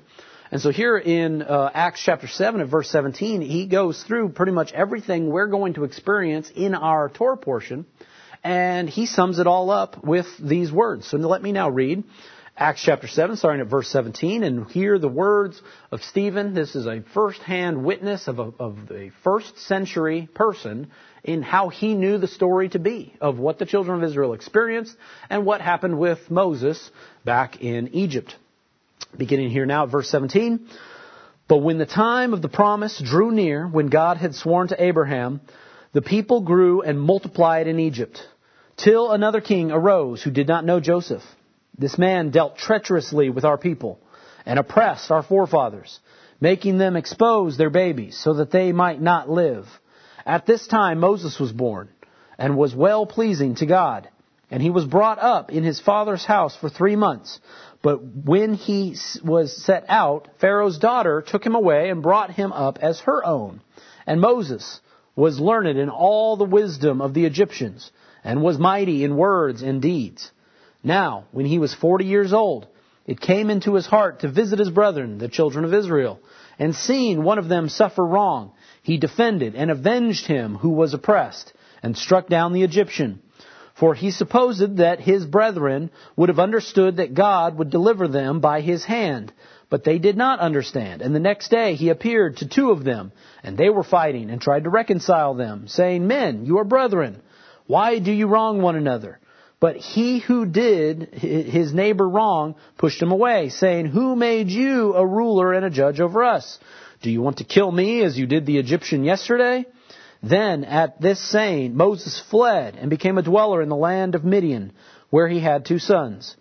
And when 40 years had passed, an angel of the Lord appeared to him in a flame of fire in a bush in the wilderness of Mount Sinai. When Moses saw it, he marveled at the sight. And as he drew near to observe, the voice of the Lord came to him, saying, I am the God of your fathers, the God of Abraham, the God of Isaac, the God of Jacob. And Moses trembled and dared not look. Then the Lord said to him, Take your sandals off of your feet, for the place where you stand is holy ground. I have surely seen the oppression of my people who are in Egypt, and have heard their groaning, and have come down to deliver them. And now come, I will send you to Egypt. This Moses, whom they rejected, saying, Who made you a ruler and a judge, is the one God sent to be a ruler and a deliverer by the hand of the angel who appeared to him in the bush.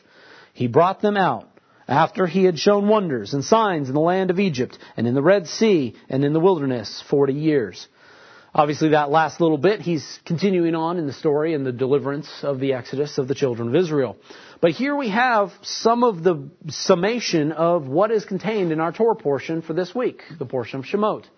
We're introduced to Moses being born. And there's interesting details that come here in the testimony of Stephen that are actually go a little bit beyond what is actually in Exodus. When it specifically says that he was hidden away for 3 months specifically. That it's like some have speculated, what is this deal where he was able to be hidden for 3 months? Because one of the things that we remember is that the Pharaoh had commanded all the children of Israel, any sons born, to be cast into the Nile. That there was some population control going on by that Pharaoh, and that they were all to be killed. And so he was able to be concealed for 3 months. Some have speculated that this is actually one of the opinions that Moses may have been born premature. And that he was born premature, so then there was an expectation of when he would be born, so the soldiers and the Egyptians would come looking for him at a certain time, but he was able to be born and was able to be preserved for at least 3 months before the Egyptians came knocking. That's one of the theories. And so the whole thing about him being delivered as well, there's many theories about him being floated on the river Nile and that he was simply being hidden away in an ark or in a basket. But we know the story. The daughter of Pharaoh found him. And there's been much deeper studies as to the fact that why him knowing that he was a Hebrew baby was he allowed to remain alive. And then Rico Cortez has a great teaching about how the fact that there was the ancient Nile god, what the Egyptians would have believed is that if this baby was floated on the water and he had been cast into the water, that then the Nile god had spoken and had delivered the baby, so they would have kept this baby alive because the God spoke and preserved the life of the baby. Very fascinating and very plausible explanation as to why, knowing Moses was a Hebrew, why he was left alive. We can dig into all of those different stories and all of the things in the birth of Moses and what his life was like. Interesting other details that come here from the story of Stephen here is he says that it was 40 years old that when he visited his brethren, and is when he killed the Egyptian. This is an interesting contrast because you'll find other extra biblical texts, specifically the book of Yashar and others, that would say that Moses was 18 years old when he killed the Egyptian and then fled. Here we have the testimony of Stephen in the 1st century in our canonized scripture saying he was 40 years old when this happened. Again, theories and trying to figure out and understand which is true, which is not. It's also fascinating by Stephen's testimony that Moses' life had 3 very distinct periods of time in it, all of them being 40 years in length. We know Moses lived to 120 years old. If he lived his first 40 years in the house of Pharaoh as an Egyptian, and that the next 40 years he was then in Midian and was a shepherd, and then it was at 80 years old, he was called by God with the burning bush, and then goes to Egypt and delivers the children of Israel. And last 40 years of his life is the wandering in the wilderness with the children of Israel. Very fascinating distinction to 3 separate equal lengths of time in the life of Moses. Fascinating details that we can continue to dig in and go into. But one of the things that I do want to draw out of the teaching that comes from the first portion in Exodus that I hope to convey is this experience of Moses with the burning bush, where he's speaking to God and God is revealing himself to Moses. See, that's the part that kind of speaks to all of us who are believers, all of us who are seeking after God. Calling upon God, praying to Him in our time of need, worshiping Him, thanking Him for the food that we eat, thanking Him for everything that we do. For those of us that have a strong prayer life, who are believers, who pray before every meal, who pray with our kids when they put them to bed, all of us are on some kind of journey to try and figure out, how does God reveal Himself to us? And you sit here and you look at Moses and you're like, wow. Imagine that if each and every one of us in the course of our life could have a burning bush experience that you could not deny, that you could not argue with, this supernatural thing of a bush that's on fire or some other sort of thing that can't exist in the natural world. And out of that thing comes the booming voice of God speaking to you clear as day what you are to do next. What an amazing blessing that would be if each of us as believers could have that kind of experience. Now, some of us actually do have testimonies of things like this happening, of feelings like which God revealed Himself to you in some miraculous way, and the time in which you became a believer for the very first time. Some of us do have testimonies of a burning bush-like experience. Now, I don't know if they necessarily compare to what happened with Moses here, because clearly with Moses, seeing something supernatural that couldn't possibly happen, God speaking to him so much so that say, oh, by the way, take off your shoes. God is speaking to Moses as clearly as if you invited somebody into your home and you had a rule in your home where you wanted people to take off their shoes at the entryway, and you told them clear as day, oh, could you please remove your shoes? This is how God spoke to Moses. We could only hope that God would be so clear with us. And He reveals Himself to us. He reveals His name. He reveals the name of God, and it's in our Torah portion for this week that we get and receive the memorial name of God. Yod-He, Vav-He, the Tetragrammaton that's been translated, and people have spent their entire lives trying to figure out how to properly say it. What's the right pronunciation? What's the proper pronunciation? Some people get a little caught up in some of those things. It's a struggle sometimes when people overemphasize one particular thing of how to say a certain name. I can think about it this way. If I'm ever talking to somebody that has a particular accent or from a different country, and if they were ever to try to say my name, you know it's going to sound different from every single person that tries to say my name, Ephraim. I might prefer the pronunciation Ephraim, which is just kind of an American quick way of saying it. But if somebody wanted to call me Ephraim, it's all going to sound a little bit different, but I know who you're talking about. And also, if you have an accent, or I know you're from a certain way that has a different dialect, or a certain, you don't pronounce certain sounds in your alphabet or your language as much. In Hebrew, they use the sound when they're speaking, but in the English, we don't say that at all.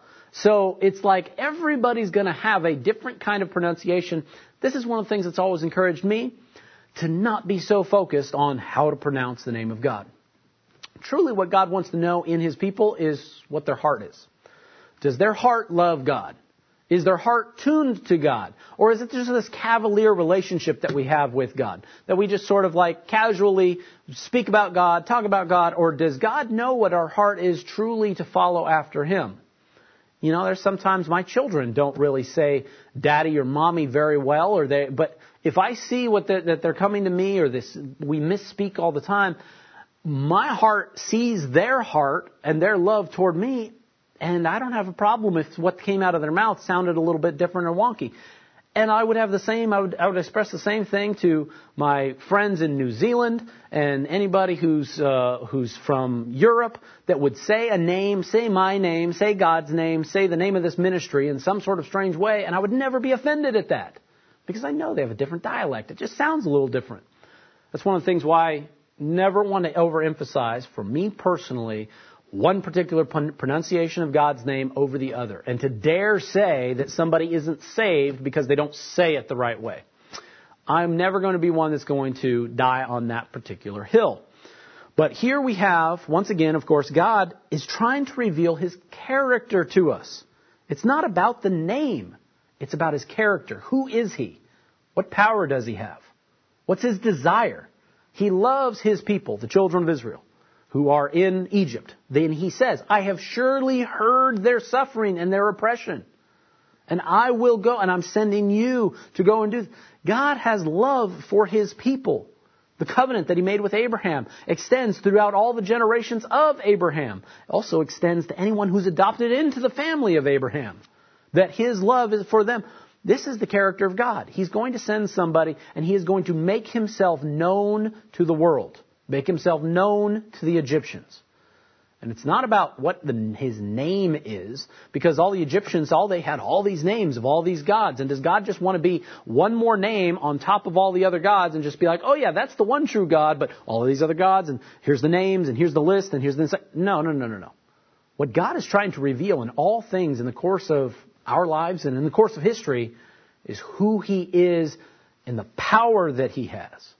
And what his character is. That's what God is revealing. It's not about the name. And God is using Moses, this man, that He's going to speak through him. He's going to perform signs and wonders with him. And He's going to lead him, and He gives him this burning bush experience that then is going to cause him to be the vessel by which God is revealed.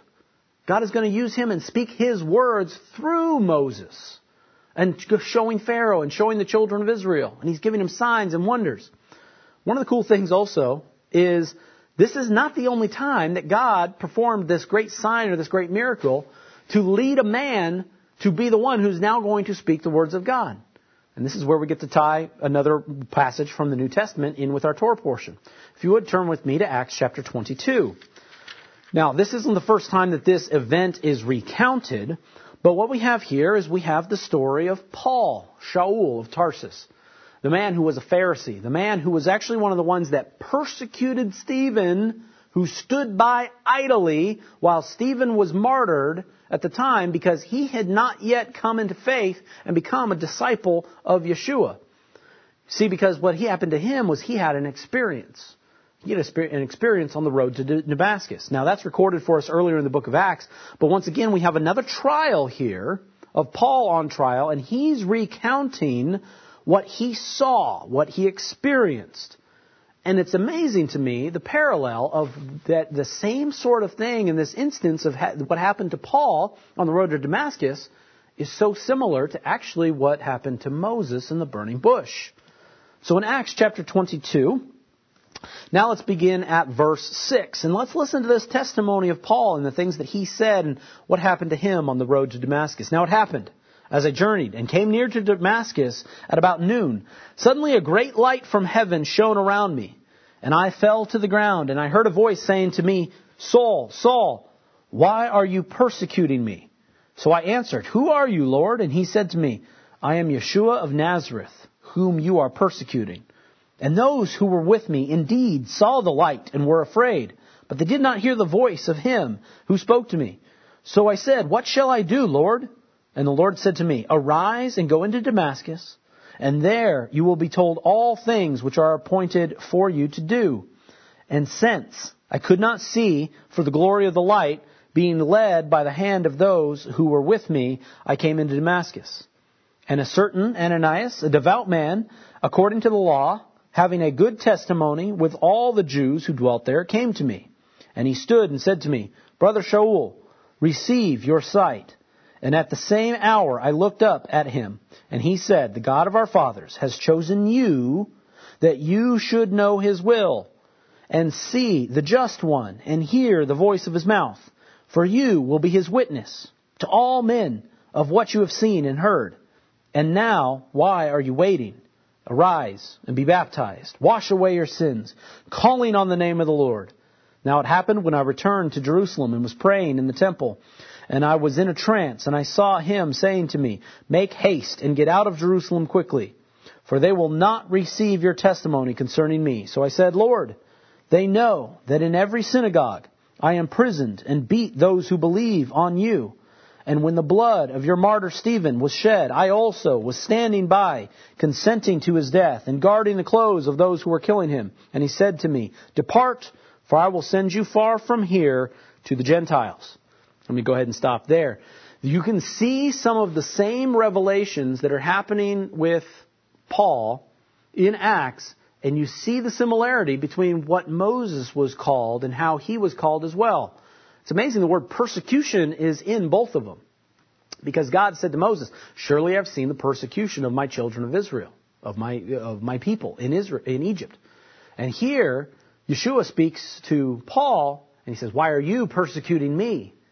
Why are you doing the things that you have done? And again, this supernatural event that takes place is what gives the revelation to Paul to know this is of the Lord. This is the Lord calling me and leading me to now do something that I haven't done before. A new area of ministry, a new area of work. Just like Moses. Moses is 80 years old. He's already lived a long life. And now this whole new thing that he's going to do is he's going to go lead the children of Israel out of Egypt. Well, now Paul, he's getting the same call. And I love here what this devout man says to him as well. Where he says, The God of your fathers has chosen you, that you will know his will, and you will hear the voice of his mouth, and you will be a witness to all men. You can see some of almost the same language that's being spoken to Moses, that what he is now going to do, when God says, I will be in your mouth, I will put my words in your mouth. And so the amazing parallel, and here we have Paul in the New Testament, Moses in the Old Testament, and this revelation once again of God using these men, giving a burning bush-like experience filled with light and with glory and with majesty to let them know this is now the calling that is on their life. Once again, God has a pattern of doing this. Now, does that mean that we need to just sit on our hands, as all believers, we just need to sit on our hands and wait for some kind of burning bush before we decide to do what God has called us to do? No, we need to continue to pursue God, pursue the Lord in all the things that He's taught us to do, obeying His Word, obeying His commandment. Some of us are called to do great things and to do great work. All of us I believe any one of us has the potential to be the next Moses or the next Paul, who God has a plan and a purpose to do great things and to work in ministry and to teach the people, and that God will use them and speak through them to minister to the people. God has a pattern of doing this. Both the Old and New Testament testify of that. So what we need to do is we need to continue to follow after the commands of God, Continue to seek Him and His character and who He is and the power that He is. And if God ever comes and calls upon us, that we say, yes, Lord, here I am. Here I am. Use me. Show me what it is that you'd have me to do. And sometimes He'll use other people around us to speak life into you and say, this is what the will of God is for your life. And we need to always be receptive to that and understanding of that. Because God is in the business of revealing Himself to the world. We always want to pray that Lord will reveal Himself, not in the way that He did to the Egyptians, with great signs and judgments and wonders and turning your life completely upside down and rocking your world to let you know that He's there. Sometimes some of us are so stubborn and hard-hearted that that's exactly what God has to do to get our attention. Hopefully we're ones that instead are walking righteously, uprightly. Maybe we're just going about our day. Maybe we're just shepherding a flock, going about our job. But we're doing so understanding the power of God, what God has done, so that if someday comes, you never know, if God then says, hey, you, come over here. Let me show you this. You're now going to do this in your life. Follow my will. Speak my words. Hopefully we're all in a place in which the Lord gets our attention that way, than perhaps needing great signs and judgments to get our attention. Sometimes the Lord has to use those things too when it comes to flashing neon signs. Sometimes it's as simple as your car breaking down or something happening to you to where you couldn't get to your job that day, or you lost a job, or something happening in your family. In all cases, usually it's God trying to get your attention for you to stop and think, what path have I been on? What have I been doing that perhaps I need to change? I want my heart to be humble. I wish that I could just follow God and do what He wants me to do. Well, that's the approach we need to take. We need to be ready for that call if it ever comes. Now, other parallels to our Torah portion for Shemot for this week. One, very obvious one. You have the Pharaoh of Egypt telling and commanding for the killing of the babies of the Hebrews to be cast into the river Nile.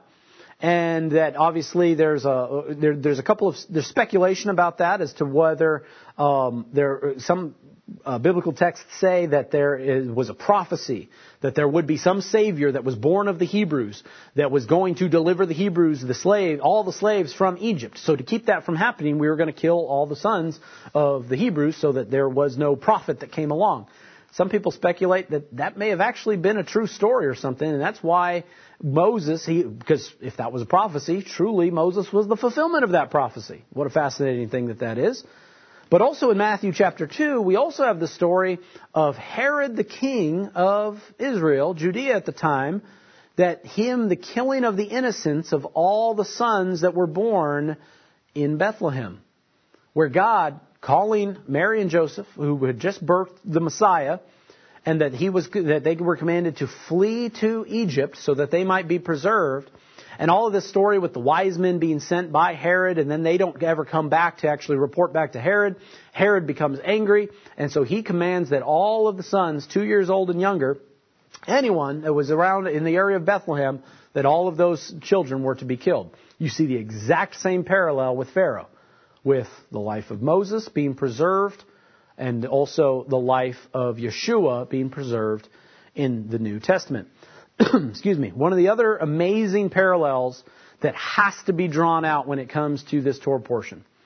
When God was speaking to Moses from the burning bush, Moses talks back to the Lord and he says, Lord, how will the people know that you have sent me? That I'm not just on my own accord coming and saying, I'm going to deliver you out of Egypt. How will the people know?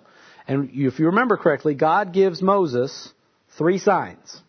3 specific signs and miracles that he can do and perform for the people that will show that God's power is in Moses.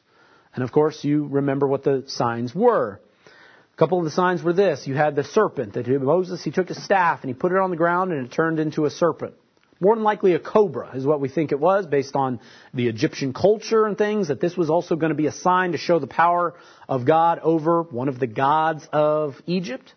In fact, the cobra was the sign of Pharaoh. Every pharaoh always had the cobra little symbol on his headdress, and that was a symbol of the power of Pharaoh. And so if Moses comes along, takes a stick, an inanimate object, turns it into a serpent, and then picks it back up again and turns back into a stick, it's showing that Moses has the power over that symbol. This was going to be an affront, of course, to Pharaoh. What is the other sign, of course? He says, Moses, take your hand, put it into your cloak. Put it in his cloak, pulled it out, it was leprous. It was white, it was spotted and leprous. Then he puts it back into his cloak, pulls it out, and it's healed, and it's clean, and it's healed again, just like normal. So he gives them this power of showing instant healing, specifically healing of leprosy. And then, of course, he gives Moses the third sign, in which that he says that you can stretch out your staff over the water, and he can turn water into blood. This, of course, was the very first judgment of the plagues of Egypt, that the entire river Nile was turned to blood. Water in the house of the Hebrews was still water, but then water not only in the Nile, but also in jars and in pots, and that water was turned to blood. Now, these miracles, we all know the stories, of course, that this is what Moses could do, and we've seen them played out in movies and different things like that. And surely these are great signs to show the people that God's power has been, and Moses has been called by God to perform these miracles and to be the one that delivers the children of Israel. So now let's go to Yeshua. What are the signs that Yeshua did? The miracles that Him, as the Savior of the world, what are some of the miracles that He was able to do? Now, perhaps the order is slightly reversed, but I guarantee you that there's absolutely clear representation of each and every one of these things that Yeshua did as well. If you turn to John chapter 2, we have the very first miracle of the Messiah, in which He was at the wedding at Cana of Galilee. And it says here, the mother of Yeshua was there. Now both Yeshua and His disciples were invited to the wedding. Verse 3, and when they ran out of wine, the mother of Yeshua said to Him, they have no wine. And Yeshua said to her, Woman, what does your concern have to do with me? My hour has not yet come. His mother said to the servants, Whatever He says to you, do it. Now, I don't know what truly the dynamic between Yeshua and His mother exactly were in this whole situation. I try to look at it and say, if Yeshua was sort of like saying His time wasn't yet, then why still was a miracle performed? Question marks. But needless to say, He performs this miracle. And now there were 6 water pots of stone, according to the manner of purification of the Jews, containing 20 or 30 gallons apiece. Yeshua said to them, Fill the water pots with water. And they filled it up to the brim, and He said to them, Draw some out now, and take it to the master of the feast. And they took it. And when the master of the feast had tasted the water, that was made wine, and did not know where it came from, but the servants who had drawn the water knew, the master of the feast called the bridegroom, and he said to him, Every man at the beginning sets out the good wine, and when the guests are well drunk, then the inferior. And you have kept the good wine until now? Obviously, this was some of the best wine. It was obviously very good. Not only is there just water into wine and that it's cheap wine, no, the Messiah made a great miracle of a fine wine. I appreciate a good glass of red wine. I can certainly appreciate how good this wine probably tastes. And this, it says in verse 11, This beginning of signs Yeshua did in Cana of Galilee and manifested His glory, and His disciples believed in Him. The beginning of signs. The first sign. Water into wine. Now this is one of those struggles for some of our brethren who have an issue with strong drink and various things, that you have to reconcile the fact that Yeshua made water into wine. Some people have speculated they actually made it into grape juice, and a bunch of these things are mistranslated. I'm not going to get into that. However, what's really going on here? What is the sign? What's the purpose of this miracle? Well, what the purpose of this miracle actually is it's showing that Yeshua Himself had some of the same miracles that God gave to Moses.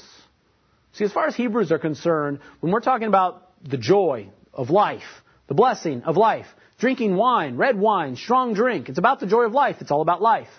And blood is inside our bodies. The blood is our life. Our life is in the blood. As far as Hebrews are concerned, blood and wine, one and the same. So the fact that Moses was given a miracle to turn water into blood, and Yeshua performed a miracle of water into wine, we can draw the conclusion it's basically the same miracle. And so what we see here is we see the same God that called Moses is the same God that called Yeshua to be the Messiah. That it's like we're not talking about two different gods here. We're not talking about a different God of the Old Testament and a different God of the New. No, it's like if you believed in Moses, if you followed him, if you understood his words and his instructions and what God did with him, it will help you to understand what God was doing with Yeshua as our Messiah. That God himself becoming the flesh of Yeshua and performed great miracles for us to understand. This is the first of the signs of Yeshua, and it was one of the signs of Moses. All right, so now let's go to John chapter 4 at verse 46, where it says this. This is talking about a story of a man who his son was healed, instant healing, in fact. Yeshua came again to Cana of Galilee, where he made water into wine, and there a certain nobleman whose son was sick at Capernaum, and he heard that Yeshua had come to Judea into Galilee, and he went to him and implored him and come down and heal his son. For he was at the point of death. And Yeshua said to him, unless you people see signs and wonders, you will by no means believe. The nobleman then said to him, Sir, come down before my child dies. And Yeshua said to him, Go your way, your son lives. Not a physical sign that he actually revealed to any of the people that were there that saw. But he told them, Your son lives. The man believed the word of Yeshua spoke to him, and he went on his way. And as he was now going down, his servants met with him and told him, saying, Your son lives. And he inquired by them the hour by which he got better. And they said to him, Yesterday, at the 7th hour. And the fever left him. So the father knew that it was at the same hour that Yeshua said to him, Your son lives. And he himself believed, and his whole household. This again is the second sign Yeshua did when he came out of Judea into Galilee. The second sign. It's actually recorded for us in the Scripture. The second sign. Instant healing. Same sign gave to Moses. The instant healing of putting his hand into the cloak, coming out leprous, going back into the cloak, coming out clean. Now this, of course, you could just take that one and it says the second sign of Yeshua did, and it's like this is again signs of Moses, that God is doing the same thing. We also can go to Matthew chapter 8. First couple of verses, immediately after the Sermon on the Mount. What's the first miracle that the Messiah did after the Sermon on the Mount? He healed the leper. The leper came to him and he was healed and he was cleansed. The ability to cleanse leprosy, which is an incurable disease, Yeshua did, and he performed that miracle, just like Moses could as well. Once again, these are signs and evidences. The God of Moses is the God of Yeshua, who sent Yeshua the Messiah and gave him the power to speak these words. So what about the third sign? The third sign of Moses and the serpent and being able to put it down on the ground, becomes a serpent, and then comes back and it becomes a staff again. Now there's some interesting speculation about some of these things, because we have the Messiah specifically say to the people that it's like that surely the Son of Man will be lifted up as Moses' staff in the wilderness. In fact, I believe it specifically says that in chapter 3 at verse 14 and 15. So we all know John 3:16, for God so loved the world that he gave his only begotten Son. Do you ever have memorized the verses that came right before that? Well, here they are. Verse 14 of John chapter 3. And as Moses lifted up the serpent in the wilderness, even must the Son of Man be lifted up, that whoever believes in him should not perish, but have eternal life. This is, of course, the sign of which the crucifixion of the Messiah himself being raised up, and whoever looked upon him was given life. Now, this also connects to a later story in our Torah, where we're talking about the serpents that came and bit the people, and that Moses made a bronze serpent on top of a sign and a staff, and they raised it up, and whoever looked upon that, they were healed. This, you can draw the connection of all that. Serpent, raised up in the wilderness, look upon it, healed. Yeshua performed that exact same sign. And I think we can draw that out, and we can explain it that way. Here's the other way that I like to see it as well, is that when you're talking about a serpent, you're talking about something that a lot of people don't like. A lot of people are scared of serpents. When you're talking about a venomous serpent like a cobra, in ancient times, if you got bit by one of those things, you were a dead man. We also have the serpent that's the symbol and the representation of Hasatan, our adversary. That he's the one that was the serpent in the garden, that was the mortal enemy of man. That the judgment upon both of them is that the serpent will bruise the heel of man, and man will try to crush the head of the serpent. And the serpent represents something that's evil, So why do we necessarily associate that and being lifted up, a snake being lifted up, and then that's the Messiah? That's what we're supposed to look at. This symbol of death is supposed to be our life.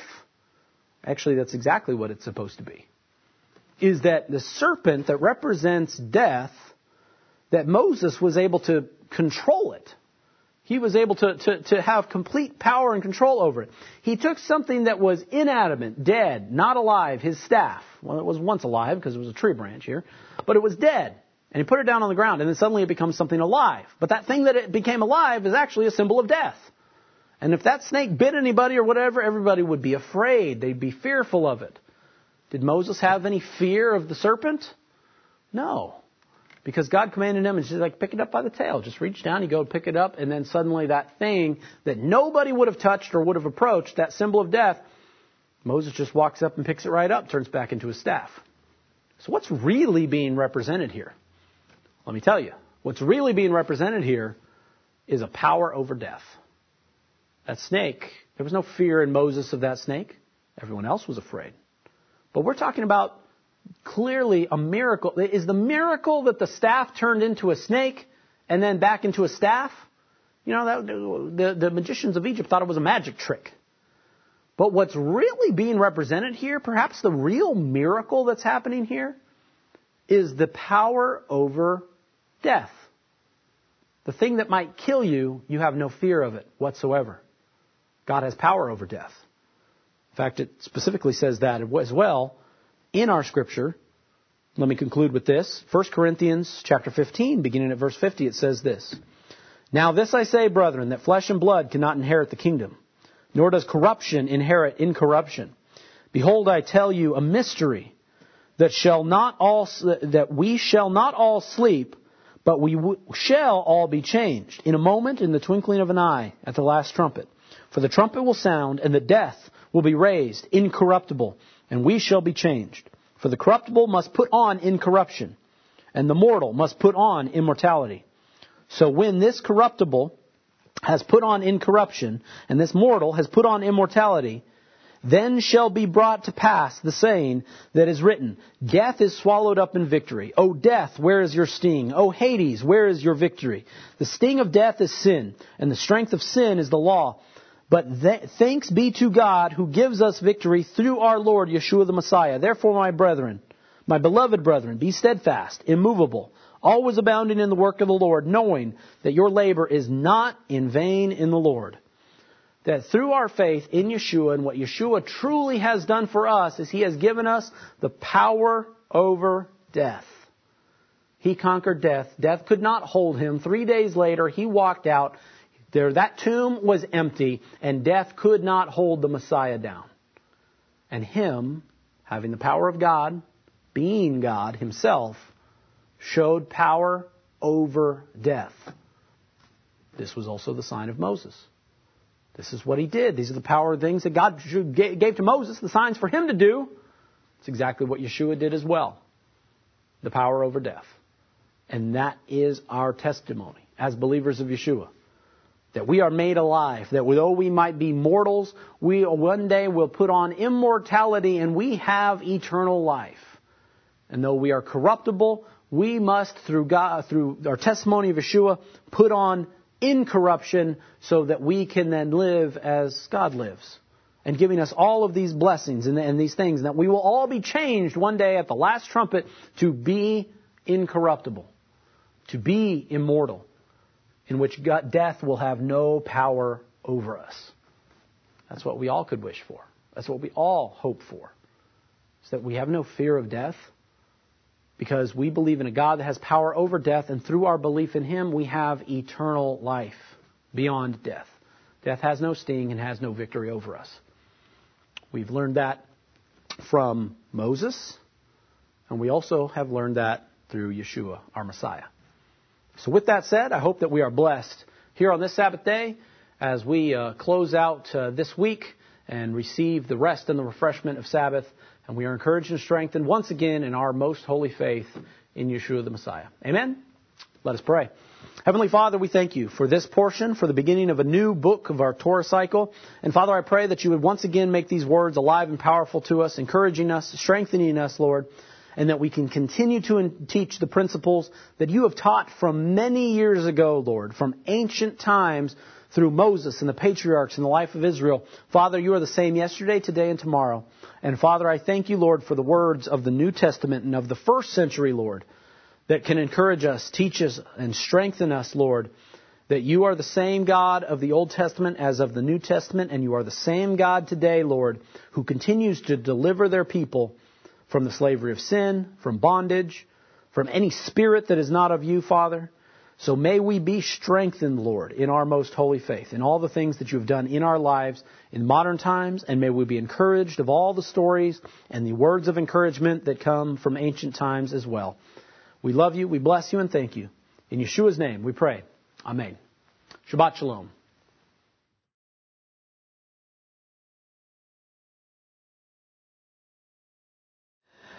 Yevarechecha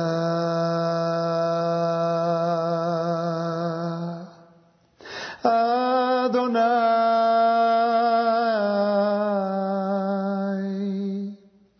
v'ish merecha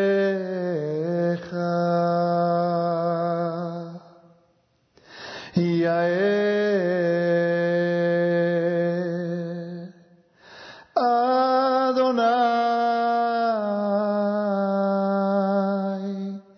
panav elecha vichuneka Yis Adonai panav elecha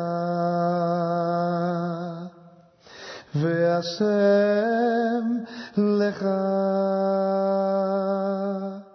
lecha Shalom.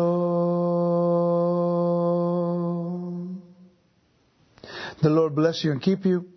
The Lord make His face shine upon you and be gracious to you. The Lord lift up His countenance upon you and give you peace.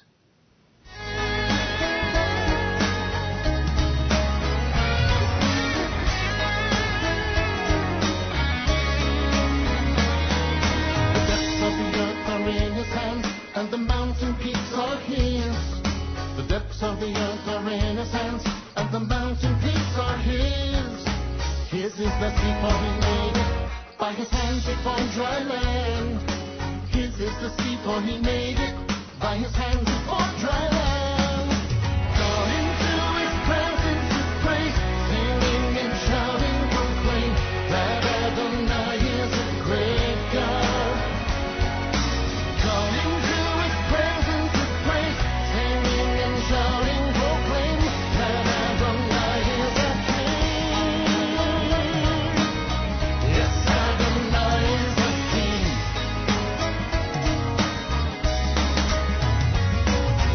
Worship and bow down, kneel before the Lord our Maker. Worship and bow down, kneel before the Lord our Maker. Worship and bow down, kneel before the Lord our Maker. Come and worship and bow down, kneel before the Lord our Maker. Come into His presence with praise, singing and shouting, proclaim that Adonai is a great God. Come into His presence with praise, singing and shouting, proclaim that Adonai is a King. Thank you for joining us. This broadcast is made possible by the Lord and the donations of brethren like yourself. If you would like to give a donation to help keep this broadcast on the air, please visit llgive.com. Thank you and shalom.